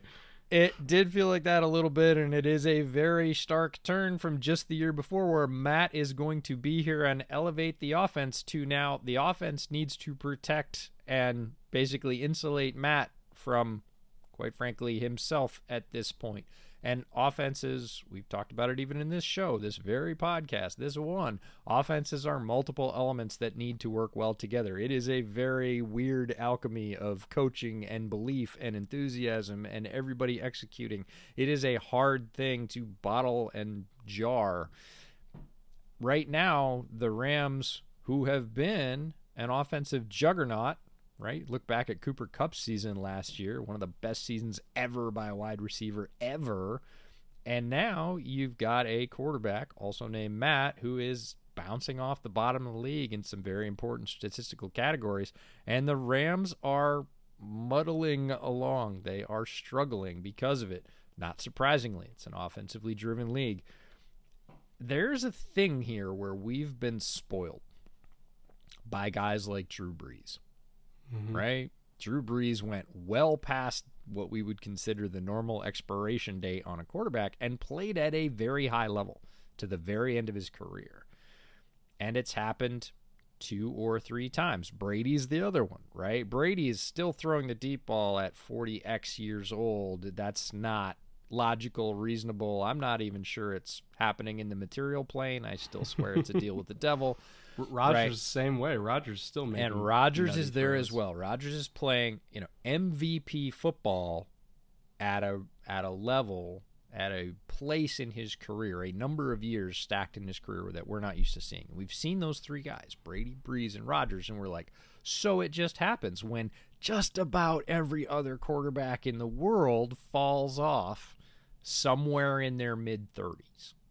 Right? 34, 35, 36, you're starting to see for sure. But we've said, no, like Rodgers 40, Brees 40, like Brees was 40. Like those are the exceptions, and we've taken them as the rule. So here are a couple of guys that played a lot of very good football. We said at the top of this segment, great players in their own right.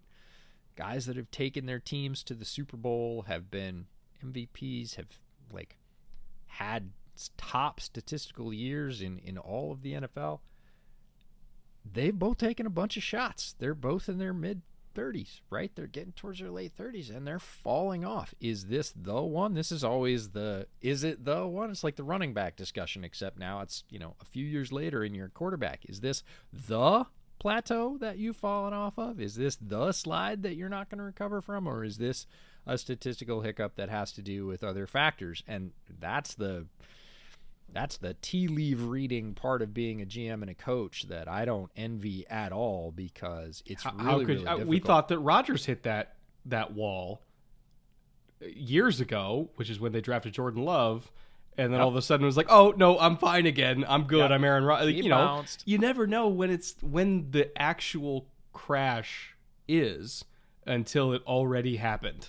That's right. It reminds me of the old joke, right? How far do you think we're going to make it when the airplane's faltering all the way to the scene of the crash?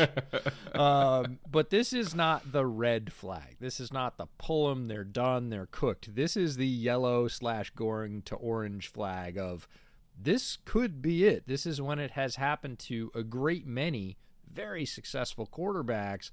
You need to be aware in kind of a different way that this could be the one. Could they bounce back and have a Rodgers-like resurgence? Yes. Both of these guys have the talent to do that. Are they going to be able to? Don't know. We'll see. All right, 3 down, number 3. Let's get to a young quarterback now that's struggling. Trevor Lawrence. And, early on in the year, first few weeks, Trevor Lawrence was making ridiculous throws and doing Trevor Lawrence things. And we're like, finally, this is what we wanted to see. The last couple weeks, the turnovers have once again been an issue. Going back to the Eagles game, he had a very Daniel Jones-ish type day in terms of ball security in the pocket. Forced a whole bunch of fumbles on him. It was, there was a rough pick in the red zone again. It was what we thought at the time uncharacteristically sloppy. And the Jags, if those turnovers didn't happen, the Jags legitimately could have made a run at knocking off the Eagles, but they just couldn't overcome that many fumbles. So we go to the game against the Texans, and I expected the Jags to bounce back and have a much better, more efficient, hopefully less turnover-prone day. And we just didn't get that. The Jags outgained them significantly. More yardage, more yards per play, better on third down, whole bunch of stats that statistically you're like, okay, they probably put up more points. No, they didn't, because they kept stalling out in the red zone, in particular because of some mistakes that Trevor Lawrence was making. Had an absolutely egregious pick in the end zone where he's rolling out on a naked boot and then just throws it to the hand corner, like never even sees him. Just throws it directly to the hand corner, and I'm like, what are you even looking at? And that was inexcusable, which is the second week in a row he's had inexcusable plays like that. There was another almost pick on a 4th down from the Houston 37 where they're like, it's kind of iffy field goal range. Let's see if we can go for it on 4th and it was like 4th and 2 or something like that. And Houston showed a middle field close look, so they had a single high safety. It looked like, okay, maybe we're going to be cover 3 or maybe cover 1. And then they backed out into cover 2, and Trevor literally threw it to the hook defender, and it bounced off the hook defender's hands. But again, I was like, did you not see the safeties expand and the linebacker carry the middle seam and know that means that this is cover 2 and that I shouldn't throw the bender straight to the hook? Like, were you just not seeing the field and seeing the shallow come wide open underneath that would have moved the chains and more on 4th and short? I almost feel like he just is pre-snap in his head saying, this is the look I'm getting, this is where I'm throwing the ball, come hell or high water. And he keeps either getting picked or getting almost picked because of that.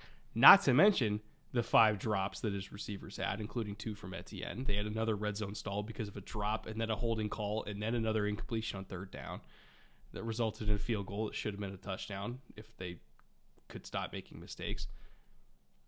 So it's not just Lawrence, like his receivers are not helping him out, but Lawrence in particular is doing dumb things and making throws that no human should try to make. And I think eventually he will get it fixed because he's very talented and he's very smart. But man, some of these growing pains that I thought we were over, we are apparently not over at all yet. If you watch the highlights of this game or even the condensed version of this game, you would have thought the Jags won going away. Because between the 20s, they looked pretty good. Mm-hmm. They looked real good. They look good on offense. They look great on defense, right? They hold the Texans to 13 points. That should be winning football in the NFL these days. Like, if you can do that, and they did it, you should be able to come up with a couple of touchdowns and win the game over the course of the entire game. when they got to the red zone, shit changed. Mm-hmm. Like, they were not able to get it done. And I want to put it on the whole scoring offense, not just Trevor. Look, he's a quarterback. His mistakes, not good, not defensible. And they're going to be highlighted because he's the quarterback. When the quarterback wins, team wins, quarterback gets too much credit. Team loses, quarterback gets too much blame. It's on the entire sort of scoring offense or red zone offense. And there have been other coaching and quarterback combinations that have struggled with this, that can put up yardage between the 20s like gangbusters, but when they get in the red zone, which is a different beast, compressed space, things need to happen quicker, they struggle. They are not great red zone schemers or executors. And I think it's too early to say that about the Peterson, Trevor combination, because we're just sort of starting to get our feet wet here in this, but it is an area to look at to say, all right, is this just a hiccup? Or is this a thing that they struggle when things compress and when things are wide open? Man, they look pretty good. 286 passing yards, 136 rushing yards. Like, that's a fine game. And the way they move the ball, again, if they didn't have a couple of key turnovers, they would have put up 21 points and won this game going away, really. So it's all about that red zone offense, and it's looked pretty decent through the first month of the season. This week, it didn't look decent. It really derailed the entire thing, and they couldn't overcome it. That's the tough part. They come away with a couple of field goals for the game. Like, you're not going to win hardly any games. Again, their defense did great. 13 points allowed. You'd figure that offense, 13 points allowed, Blowout. they win easily, Yeah. right? And instead, not only on a day when they struggled in the red zone, they just couldn't come up with it any other way. Their defense didn't score. The special teams didn't score. Like, they came away with 6 points. You come away with 6 points, you're not going to win anything. So it's not a good look. It's not something to ring alarm bells about yet, but you got to see improvement from certainly the young quarterback in decisions and the whole unit, him, his supporting cast, and the coaching staff in the red zone. It's got to get more efficient. They have to come away with points more often because they're getting there pretty easily. They got to seal the deal. All right, EJ, let's get away from the depressing topics and get to something a little bit more fun in 3 Fun.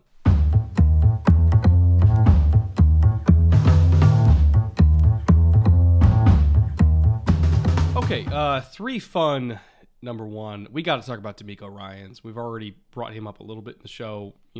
He's going to be one of the leading head coach candidates in the entire league. Absolutely deserved. Hopefully he gets put in a good situation. I kind of think that Colts would be very intriguing with him because I think the ownership structure there is a patient one that will give DeMeco the time that he deserves to build the program that I think he could build.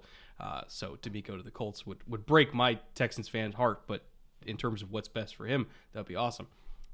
But specifically in terms of his ability as a defensive coordinator, not just as a head coaching candidate, but as a defensive coordinator, he is one of the best in the league, hands down. That Niners defense, despite being banged up, by the way, like they have been, especially in the defensive line, they have been down talent. Al-Shaair was hurt. Bosa tweaked his groin. Armstead's been banged up. Who's the kid they took from South Carolina? Kid we saw at the Senior Bowl, who's crazy gifted, who has like a 6-pack and he's 300 pounds. Oh, Kinlaw. Javon Kinlaw. Javon Kinlaw's been hurt. So, like, they're down, like, 3 defensive linemen. And yet, this Niners defense, throughout the entire season, has only given up 52 points. They have scored 14 points by themselves. So, net points allowed, if you look at that, like, what are you giving up versus what have you scored? Net points allowed is 38 on the season. An average of 7.6 net points per game. That is stupid. That is an absolutely stupid stat in the modern NFL to have. I am almost speechless with how good this defense has been, even despite their injuries. They are extremely well coached. They're extremely disciplined. Ryans is getting the best out of his guys. Like Mosley, unfortunately he got hurt as well. Mosley's played his best football of his career.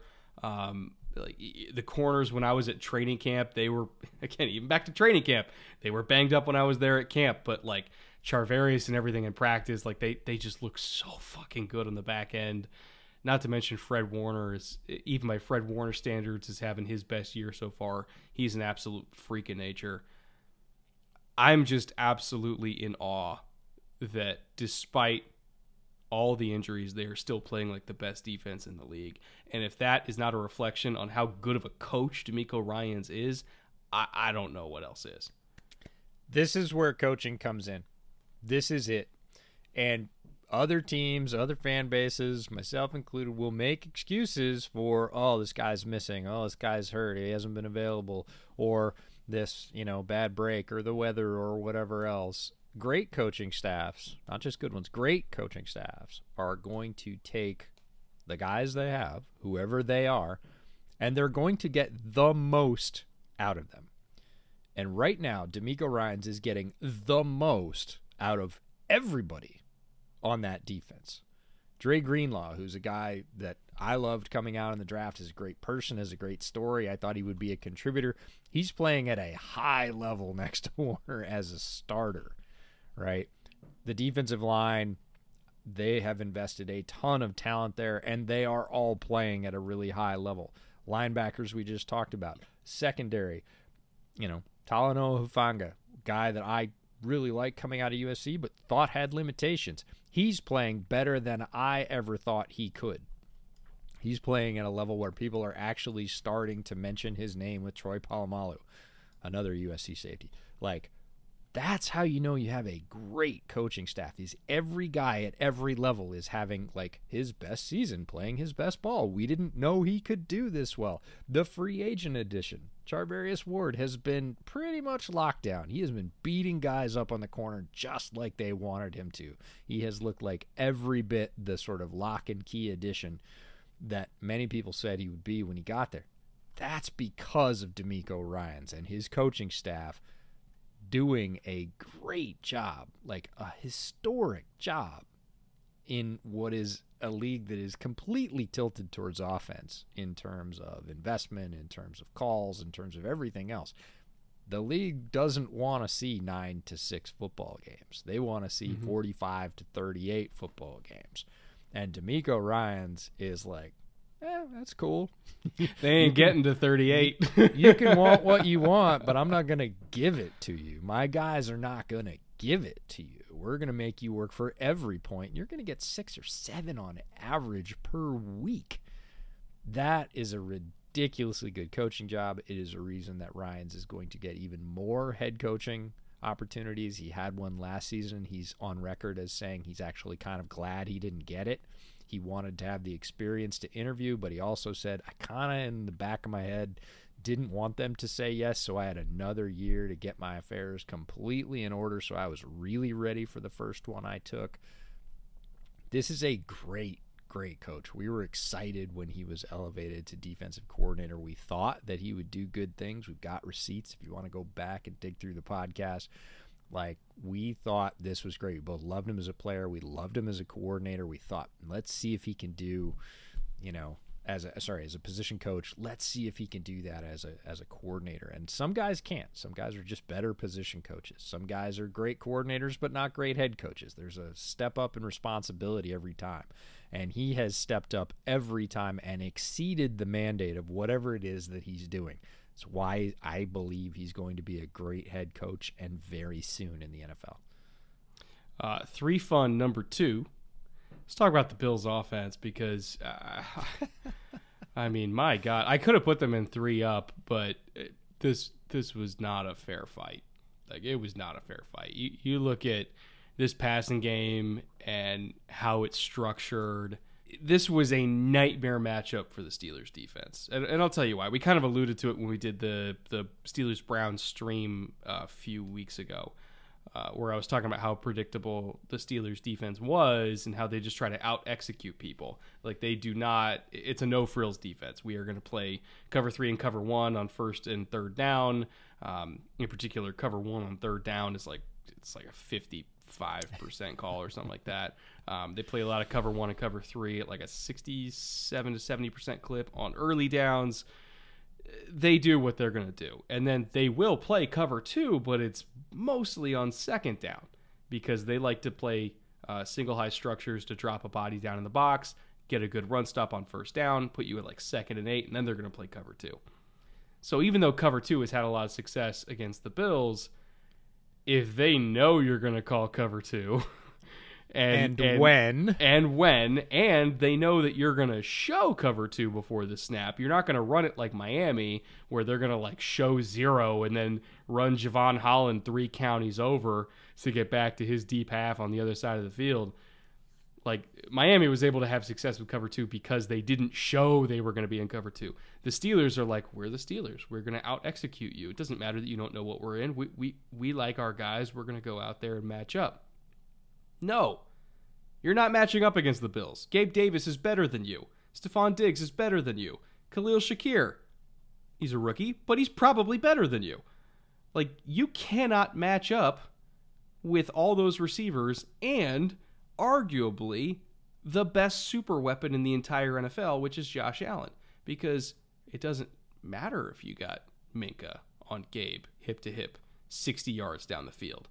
He's going to throw a bomb and score from midfield, or actually beyond midfield. He threw for over 300 yards in the first half because the Steelers have this attitude of, we don't need to deceive you, we have the talent. And I'm sorry, against a team like Buffalo, no, you don't.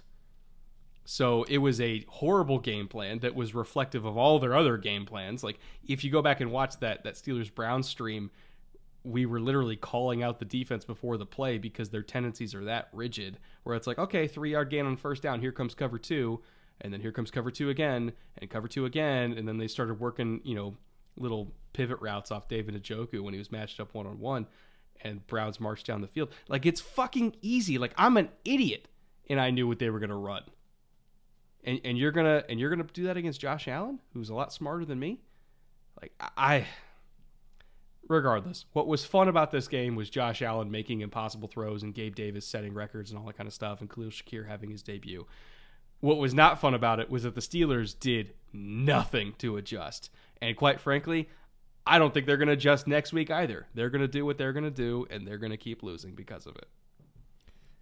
The Bills are set to puree right now on the blender. They're gonna beat up just about everybody and turn them into a pulp.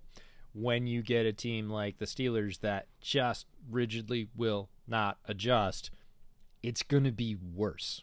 Like, it was not going to be fair, like you said. If this game was 21-3 and the Bills sort of went going away, I would have been like, But instead, just lit the fuse and went off. Record-setting day, Josh doing Josh things that we've talked about, week after week. This is not a new development. This is not like the Jets breaking out. This is just the Bills continuing to march over the rest of the league. It's, bad defenses are going to get swept aside in the first quarter or two. Good defenses might hang until, middle of the third, and then still get swept aside because when the Bills are firing right now, nobody has a setup. Like, is there going to be a game later in the season where someone confuses them? Probably, right? They're going to throw some exotic rotations at him, do some things that maybe Josh hasn't seen, but that list is starting to get pretty short. He's been around a while now. This is not a year and a half quarterback, right? He's seen most of, he plays Belichick twice a year. He's seen most of what defenses are going to try and throw at him.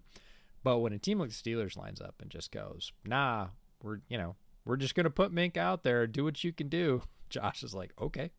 I'll do what I can do. This is what I can do. What can he do? And Minkah is playing at the highest level in the NFL right now. He is probably the best free safety in the NFL right now. If you look at his overall statistical season, he is easily one of the top 3, if not the top guy. Josh says, don't care particularly. That's fine. He can do what he's going to do. I'm going to do what I can do because I am the best going right now at challenging people, at using the weapons I have. And the rest of the Bills, not just the offense, the defense is coming back a little bit from injury and playing at an extremely high level like they have been all season. It's not fair. You said it at the top. It's not a fair fight. And the Bills right now, as long as they don't beat themselves, it's not really a fair fight for anybody else. But the weird related stat of the year, not just of the week. So Pittsburgh, great wide receiving core, the best team at drafting wide receivers in the NFL right now. Yeah. I think that's pretty inarguable. Yeah. No Pittsburgh wide receiver has found the end zone through 5 games.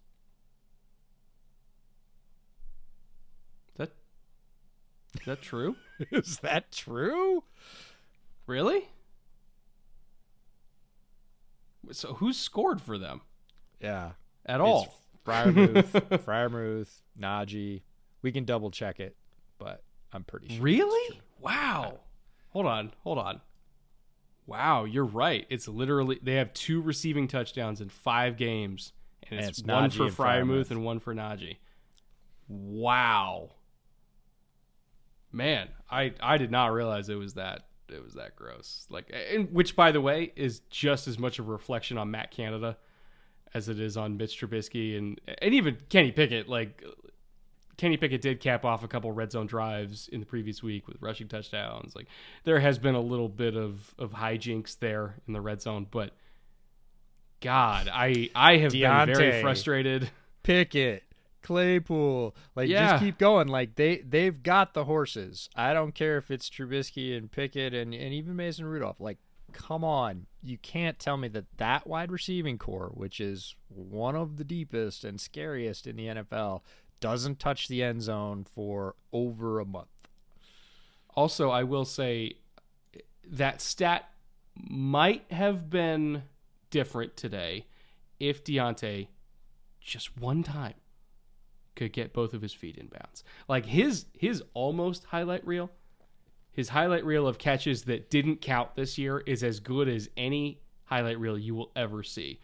Yeah. But just that 2 inches of toe on the white has ruined, like, literally multiple touchdowns at this point, but also some crazy ass big chunks down the sideline.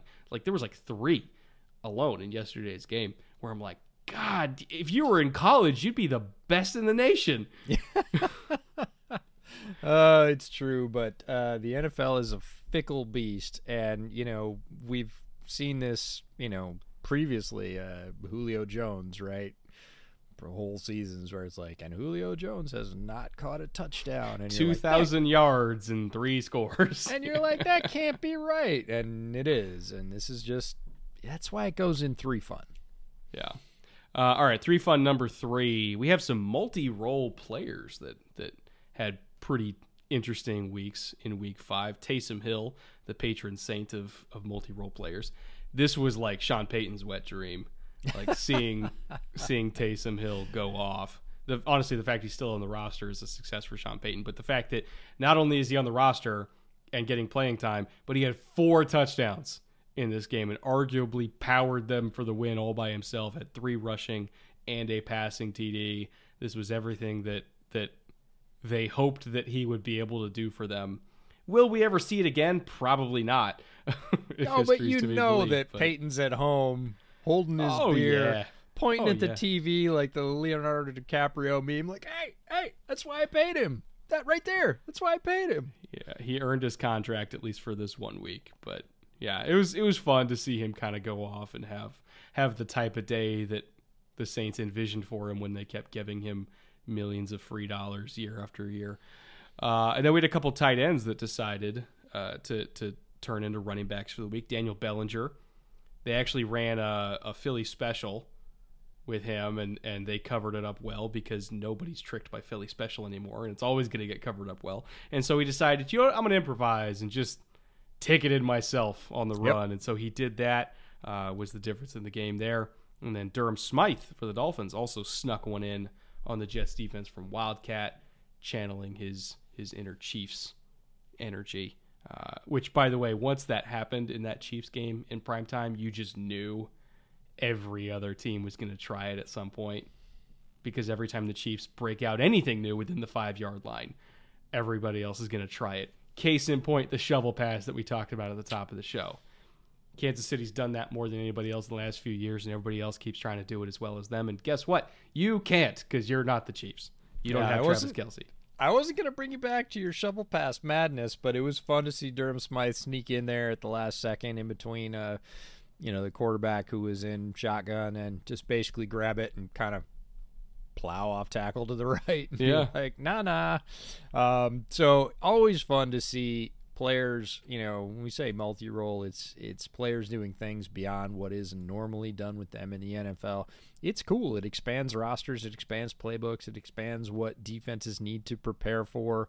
Can be the difference in games. There were, again, nail-biter games this week and blowouts. Wasn't going to make a difference in a blowout, but if you're talking about many of these games that were 3 to 7 points going into the fourth quarter, and you get some crazy ass Wildcat touchdown or busted Philly special where the guy just runs it in, okay, like you can walk away with a W, and at the end of the year that's a big deal in the NFL. So we threw it in 3 fun.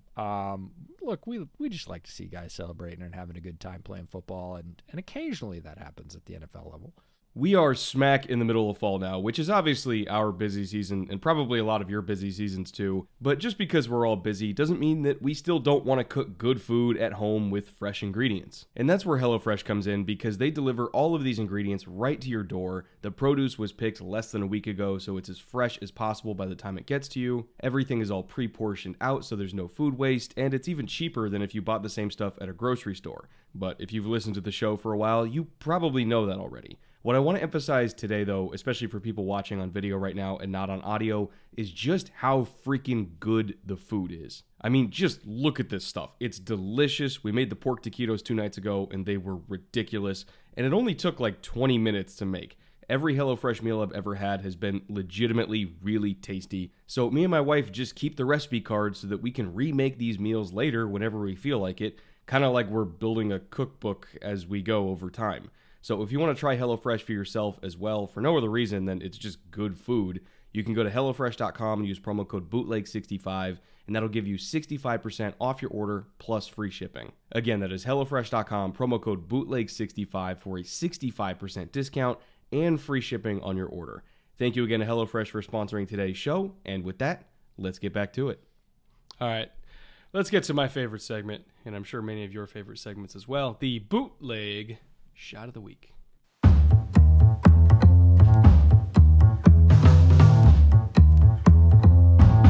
DJ, Shot of the Week.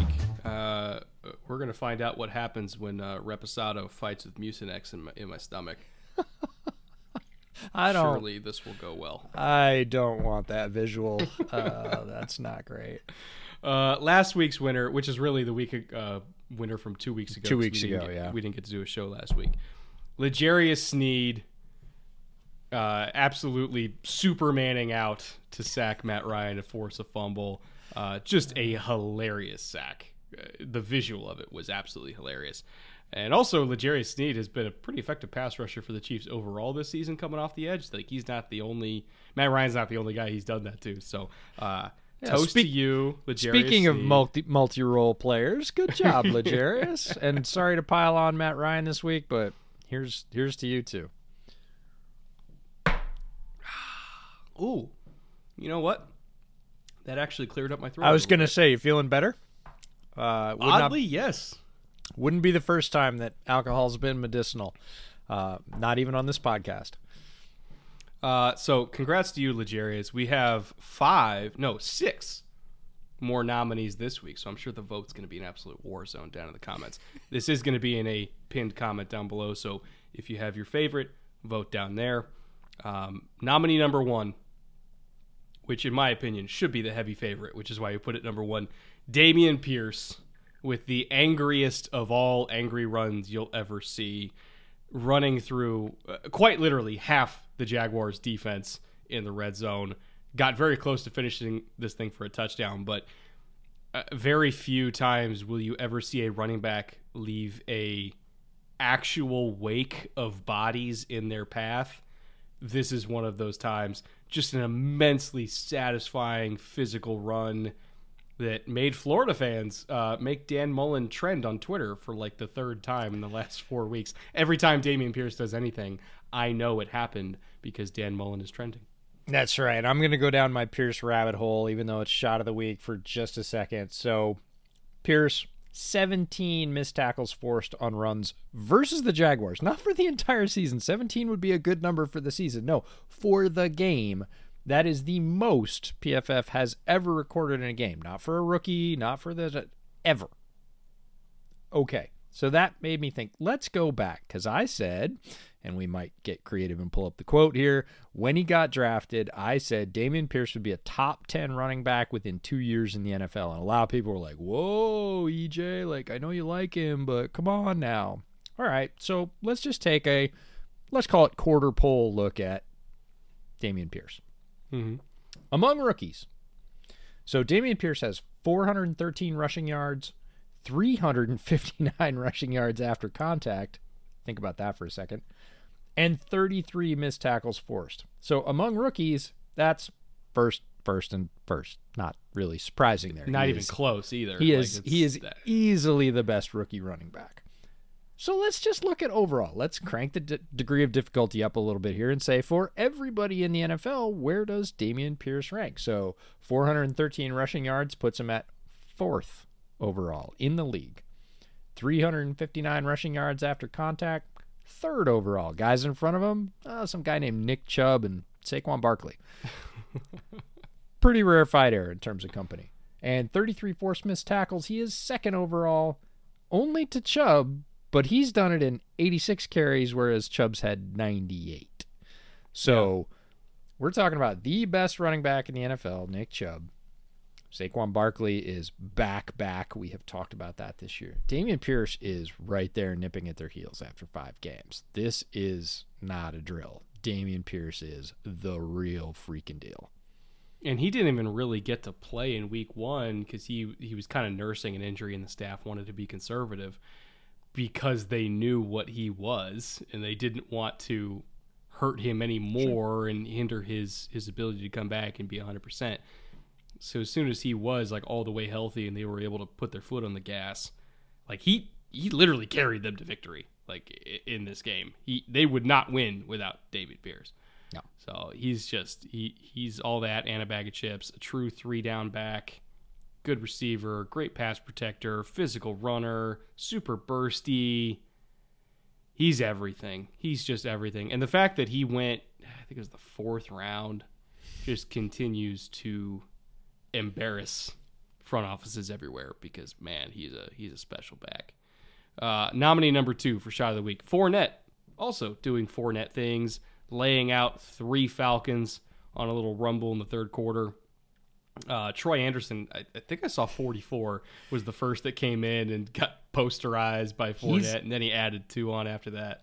Anderson's going to have nightmares because not only was he, the first guy to get dumped on this particular little rumble, Fournette got him later too. So we're going from one end of the spectrum to the other on running backs here, from the very fresh to the well-weathered. And Fournette got Anderson again later and absolutely just shoved him down with a forearm and kept going. Anderson's going to see Fournette in his nightmares for a little while. Nominee number 3, George Pickens, who I think is probably the most nominated receiver we've ever had, and we're only 5 weeks into his career, literally running over Dane Jackson on his release. It was a 3rd down play. Didn't get targeted, but his release has no subtlety to it sometimes. If somebody lines up in press and you weigh less than 200 pounds, he's just going to fucking push you over because he's George Pickens and he can. It's like comical at this point how good he is at that. And he loves doing it too. It's the signature release, right? George Pickens, he did this at Georgia. This is not a new surprise or wrinkle that the NFL coaching staff has thrown at him. Pickens will wait until you basically come sort of neutral in press, right? That you're not firing out and trying to get a hand on him. You're playing press in the sense that you're in front of him, but you're not engaging him physically.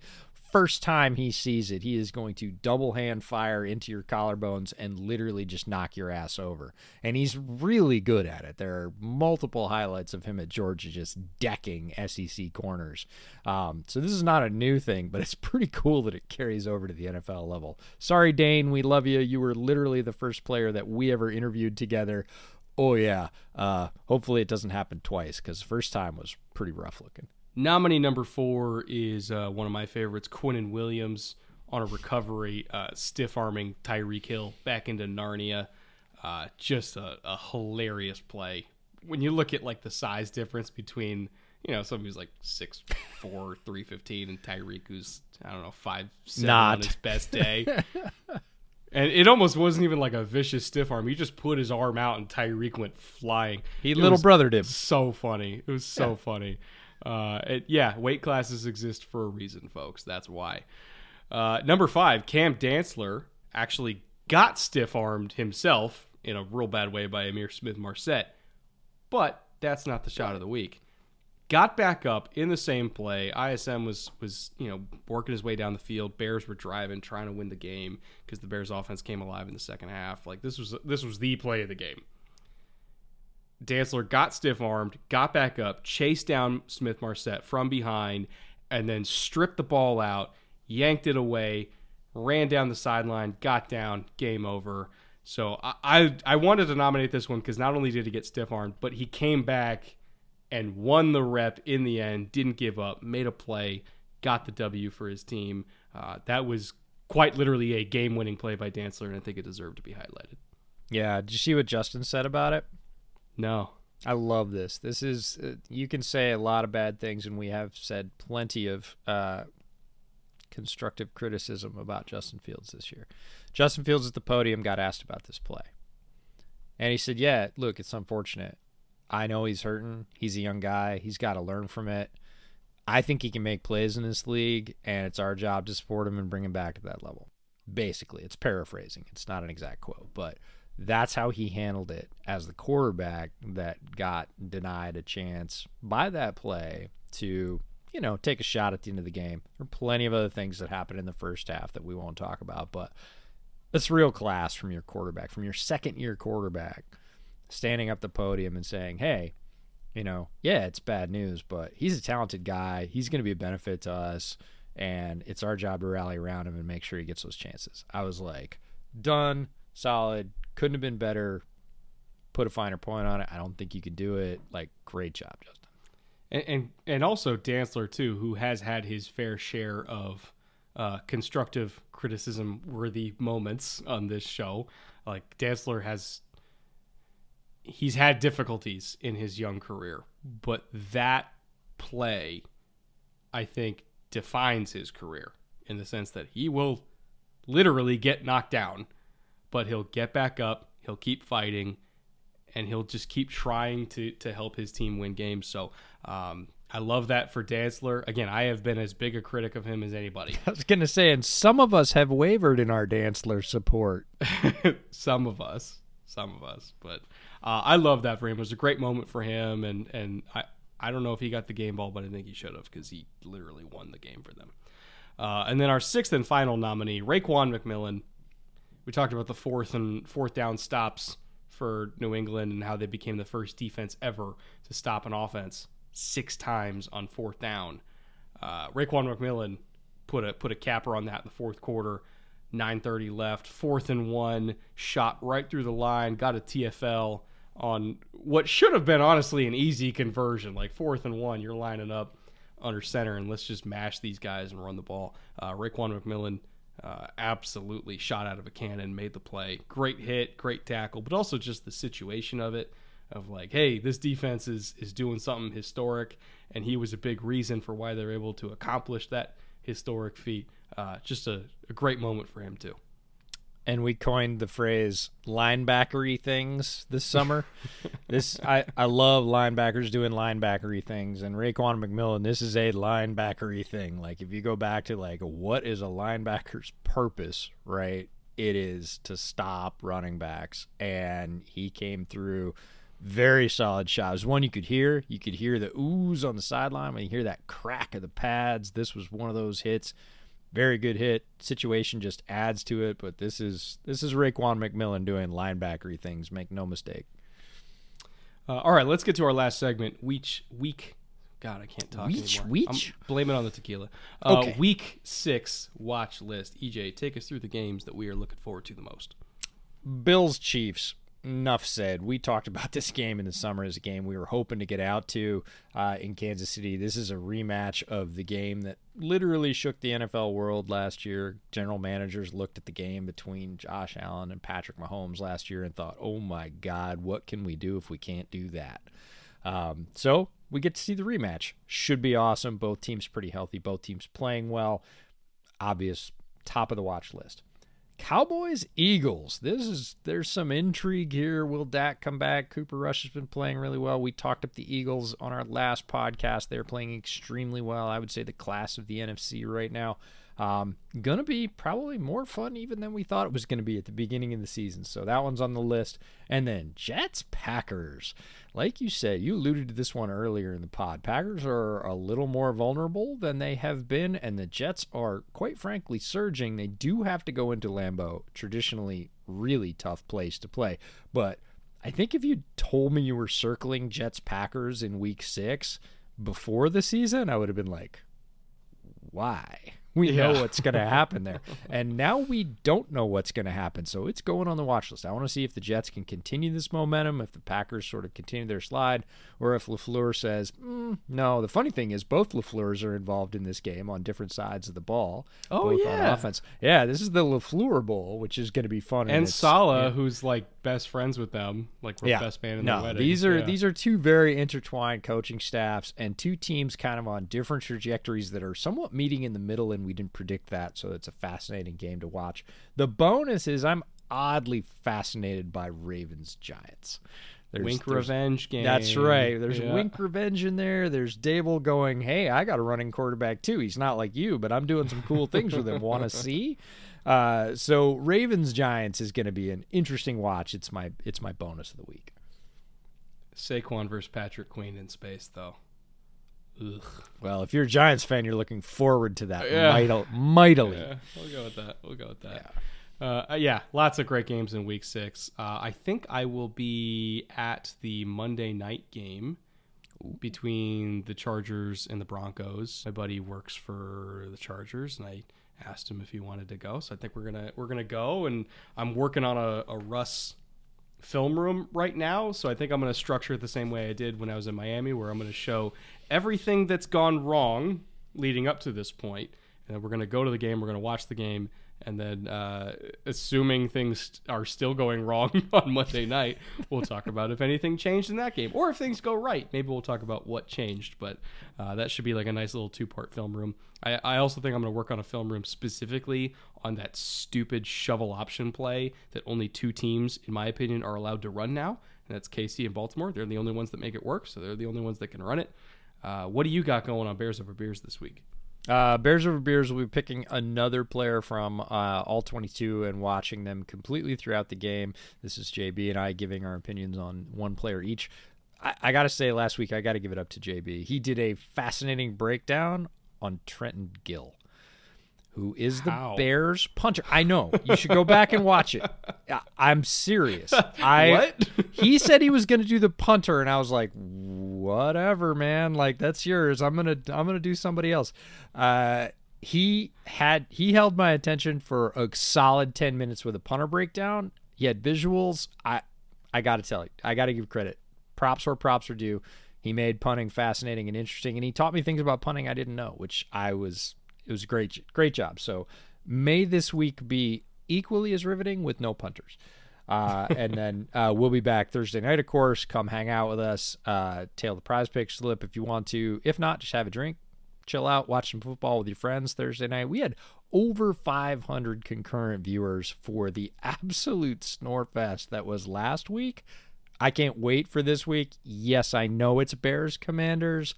Come for the frivolity. That's right. That's why this exists, EJ. Actually, no, we're doing all of it. All of it, including the big bottle, you mean? All of it. Rum, whiskey, tequila, all of it. My hands are prepared.